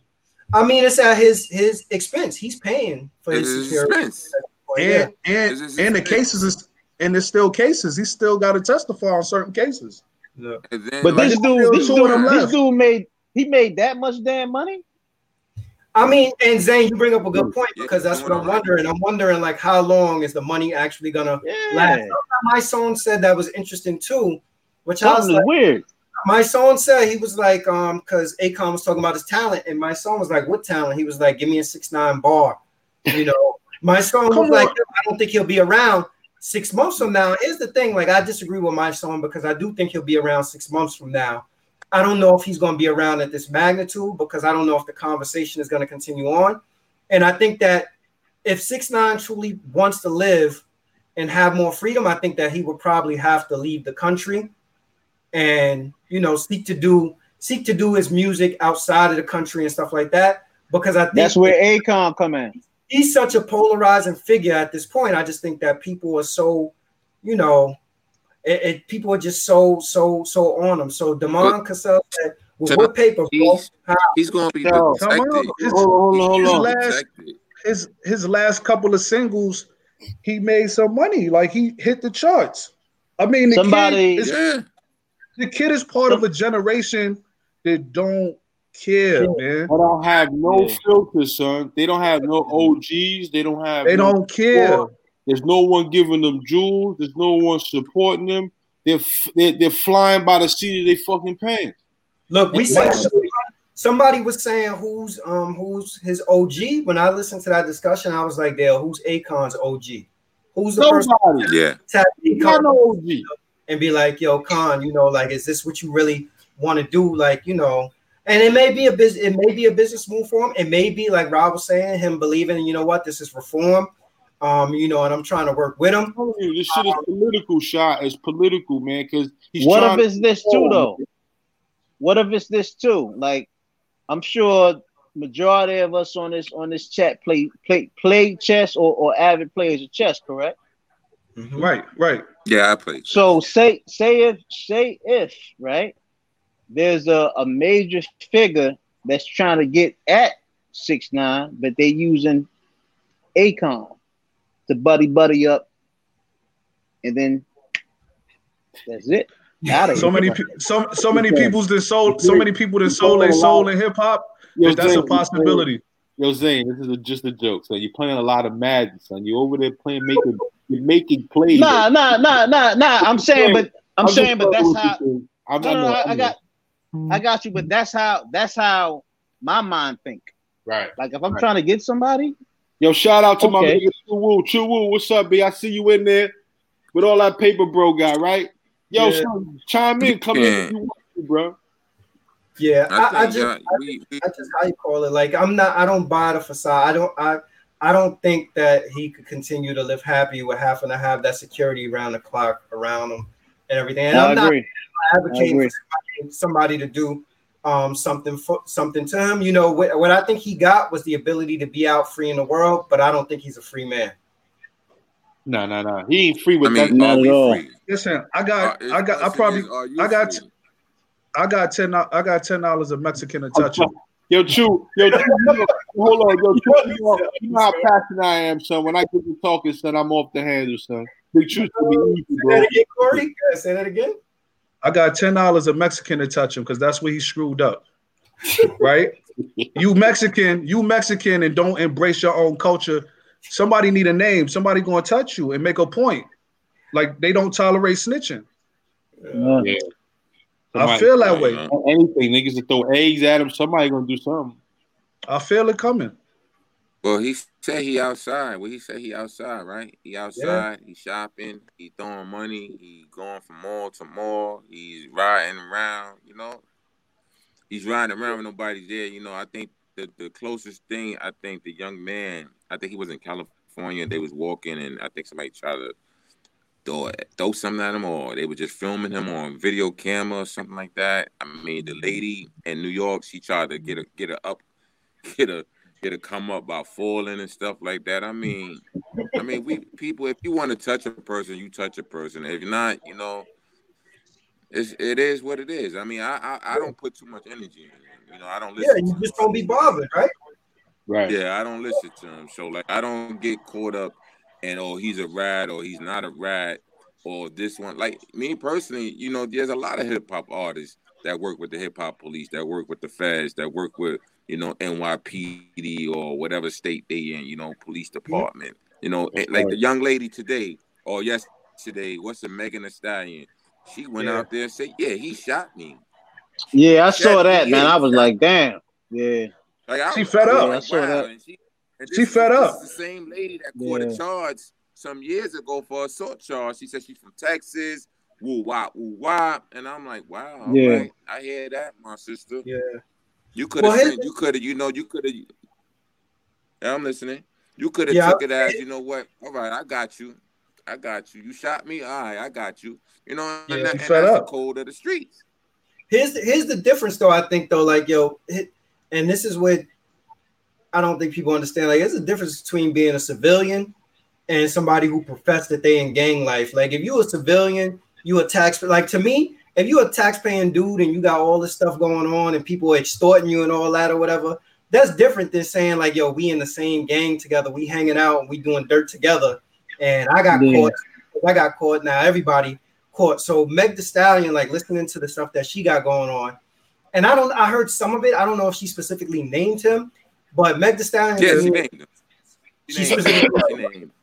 Yeah, Meg Thee Stallion to me though is a civilian. Like I've never heard her portray herself as a gangbanger. I never heard her say, you know, she flagging, she running down on people, she got the gat, none of that stuff or whatever. So that I think to me there's a clear distinction between what the expectations would be of her versus what the expectation would be of him. Like. And I don't follow the dude enough. I don't know enough of his music. The music that I did hear from him, you know, it wasn't like I was like a fan of his music or anything.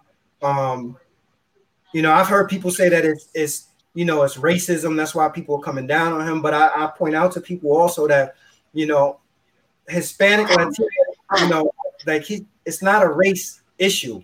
Hispanic, Latinos, it's not race. It's not racial. It's just more so about, it goes back to, again, like what people's integrity is and how people feel about it. Like there are some people, like Rob was saying, that's passionate about it because they have close family members or friends or whatever that somebody did dirt with them and an informant came forward and, you know, it changed the trajectory of their life, you know, and that's why people are so passionate about like, nah, they not for it. And other people are with it and they like, yo, I don't see no issue with it.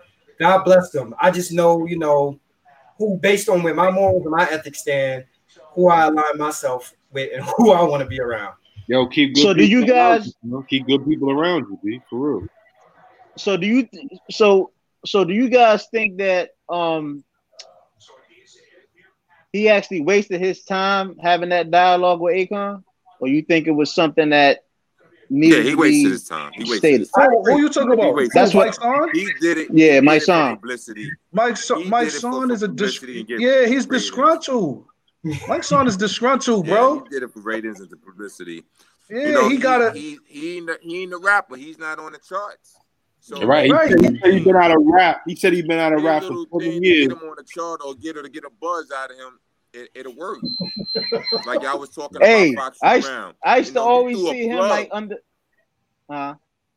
Now go ahead. Y'all was talking about Foxy Brown. Now I threw a plug for Foxy. Yeah, she's not on the charts. She's dead in the water right now. Yeah. So he's dead in the water. All right. You need a pickup. You need to give the nigga some coke. Mike Son is confused. Like 1 minute you talking, you got your foot in hip hop. Next minute you got yourself in activism. Like pick a lane, bro. Yeah. Like give hip hop up for real. Yeah. Like stay away from the streets, man. Nobody. Like the generation is getting older, right? Nobody really cares about that no more. And stop being concerned with that. Right now, culture on everything. The culture of hip hop.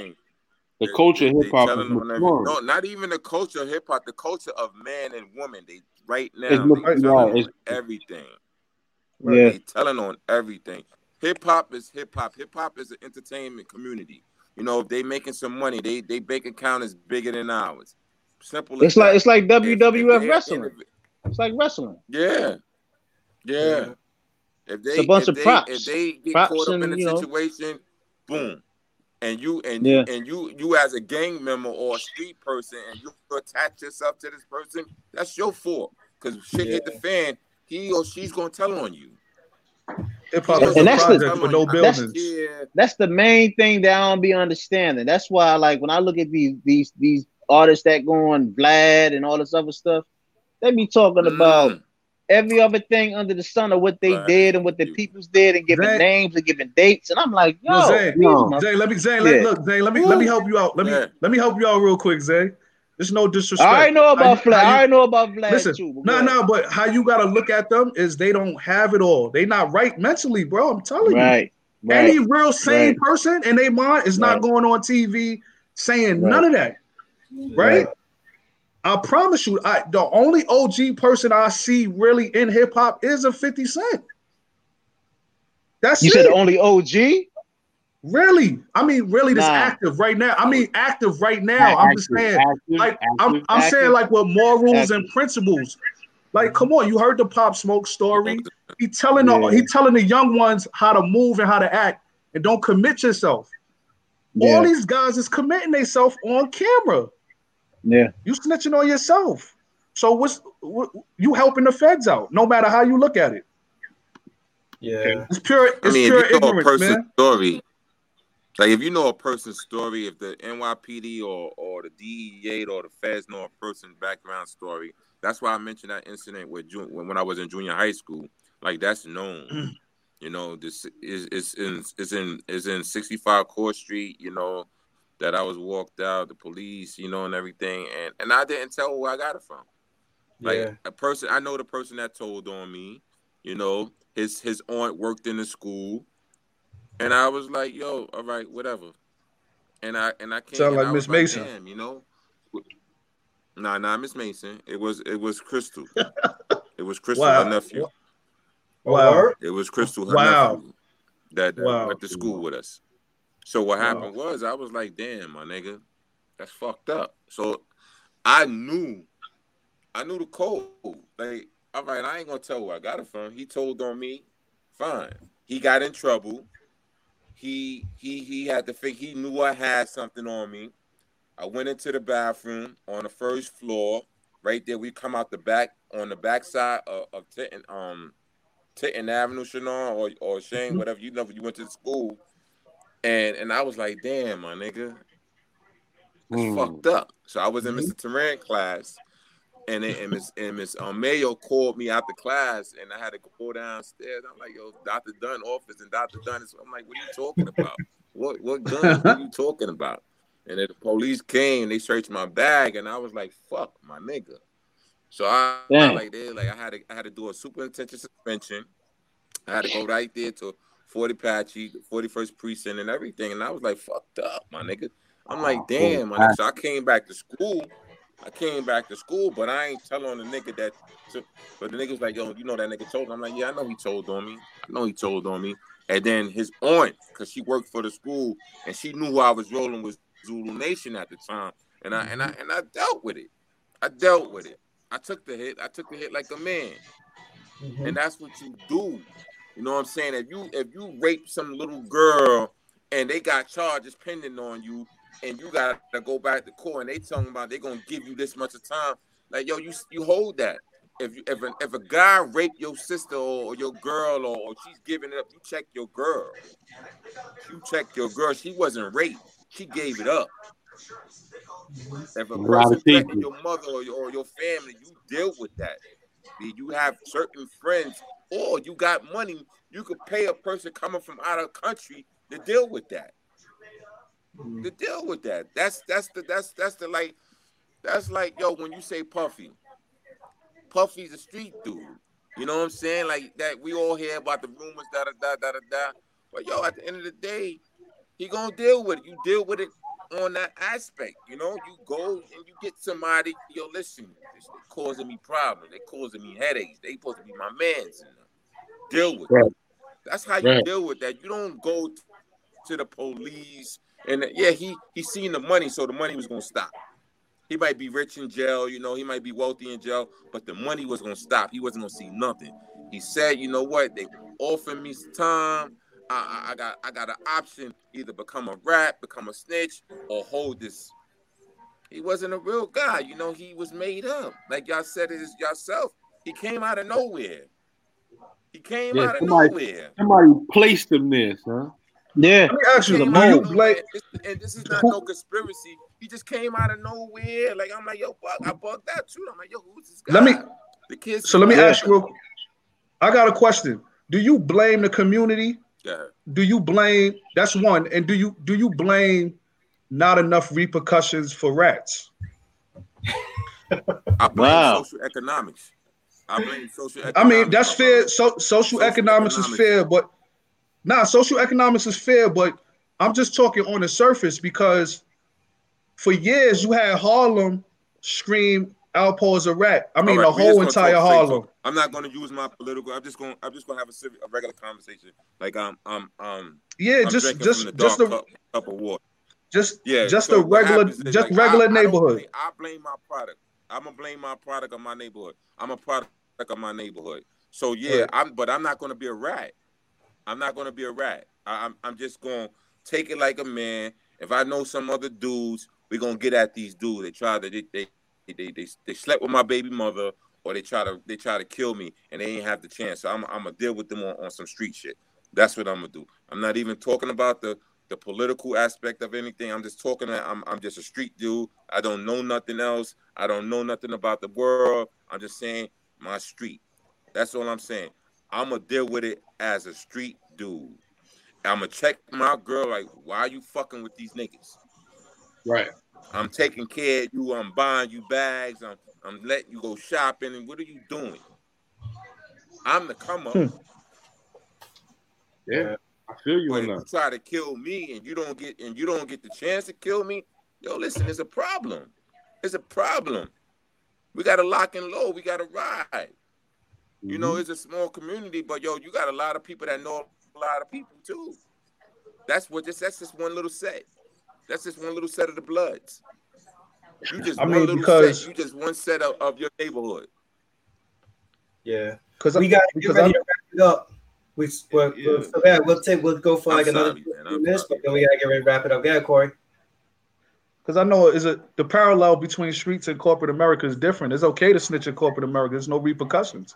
Right? They protected in the building. You can't do too much. You get in trouble, they escort you out with the guards. In the streets, there's no repercussion. Like, I don't know when it became cool for rats to be okay now. Like, even when we was coming up, Shannon, I mean, even when we was coming up, like, when we was younger, just small time shit. You get in trouble, it's no talking. You stole somebody quart of water, it's no talking. Hold your water. You know what I mean? It's okay to be gay, man. It's okay to be gay now, brother. It's crazy, man. Yeah, it's okay to be gay now. Let's highlight it's okay to dress like a woman. That's the highlight of my life now. Like, it's okay to do bad, and it's not okay to do good. Like, it's just crazy, man. It's the opposite now. So like, that shit is they norm. It's they norm. Like, you and I norm. Like, if my brother was gay.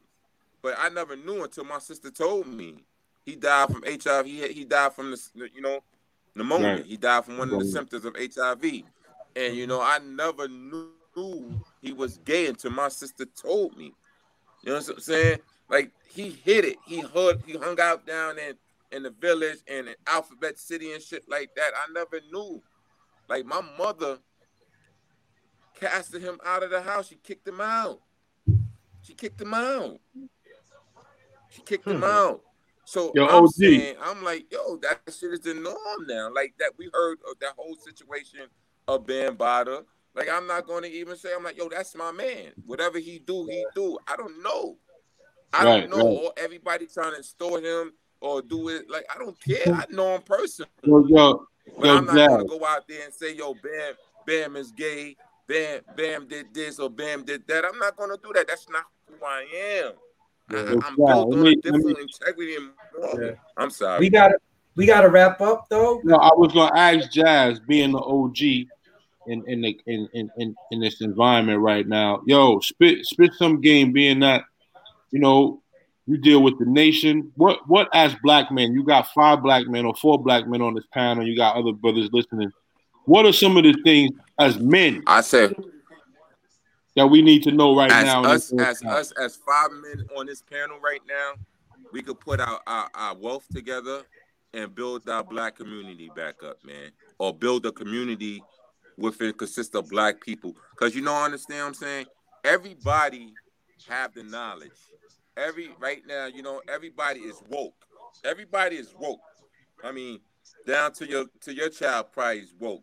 But when you apply the knowledge and the wisdom together, because back then you had the Malcolms, you had the Fred Hamptons, you had the Mary Lou Hamner, you had all these people had less. All they had was wisdom. Correct. They did so much for their own people, our own people. But as today, we have wealth. We don't invest in our own self. We don't invest in our community. We'll leave our community, and there's nothing wrong leaving our. We tired of that community because they're destroying it. But we had to build our own community and build black and stay black. Right. The Nation of Islam, we have a school in Chicago. We build our own. It's a self-sustentary. So, like, you have to think like that. Like, we got to take their information that they teach us and train our kids. Because, like, now, like you said, the mental health is broken. Right. It's the castration of a black mind. Nicky, shut up. The castration of a black mind. That's it. Simple as that. Like, I don't know everybody else profession on here. I thought that was DMX barking. I thought that was DMX barking, man. Nah, my daughter just came in and the dog goes crazy when that. But big OG, I appreciate you elaborating on that, because no problem, brother. We have to talk as men like this openly and honestly, and we need to do more building. We need to do more congregating. And we need to talk honestly with one another how we feel about situations. This is a subject, snitching, that's been in the hood in our community for years. You know what I'm saying? And really not understanding it.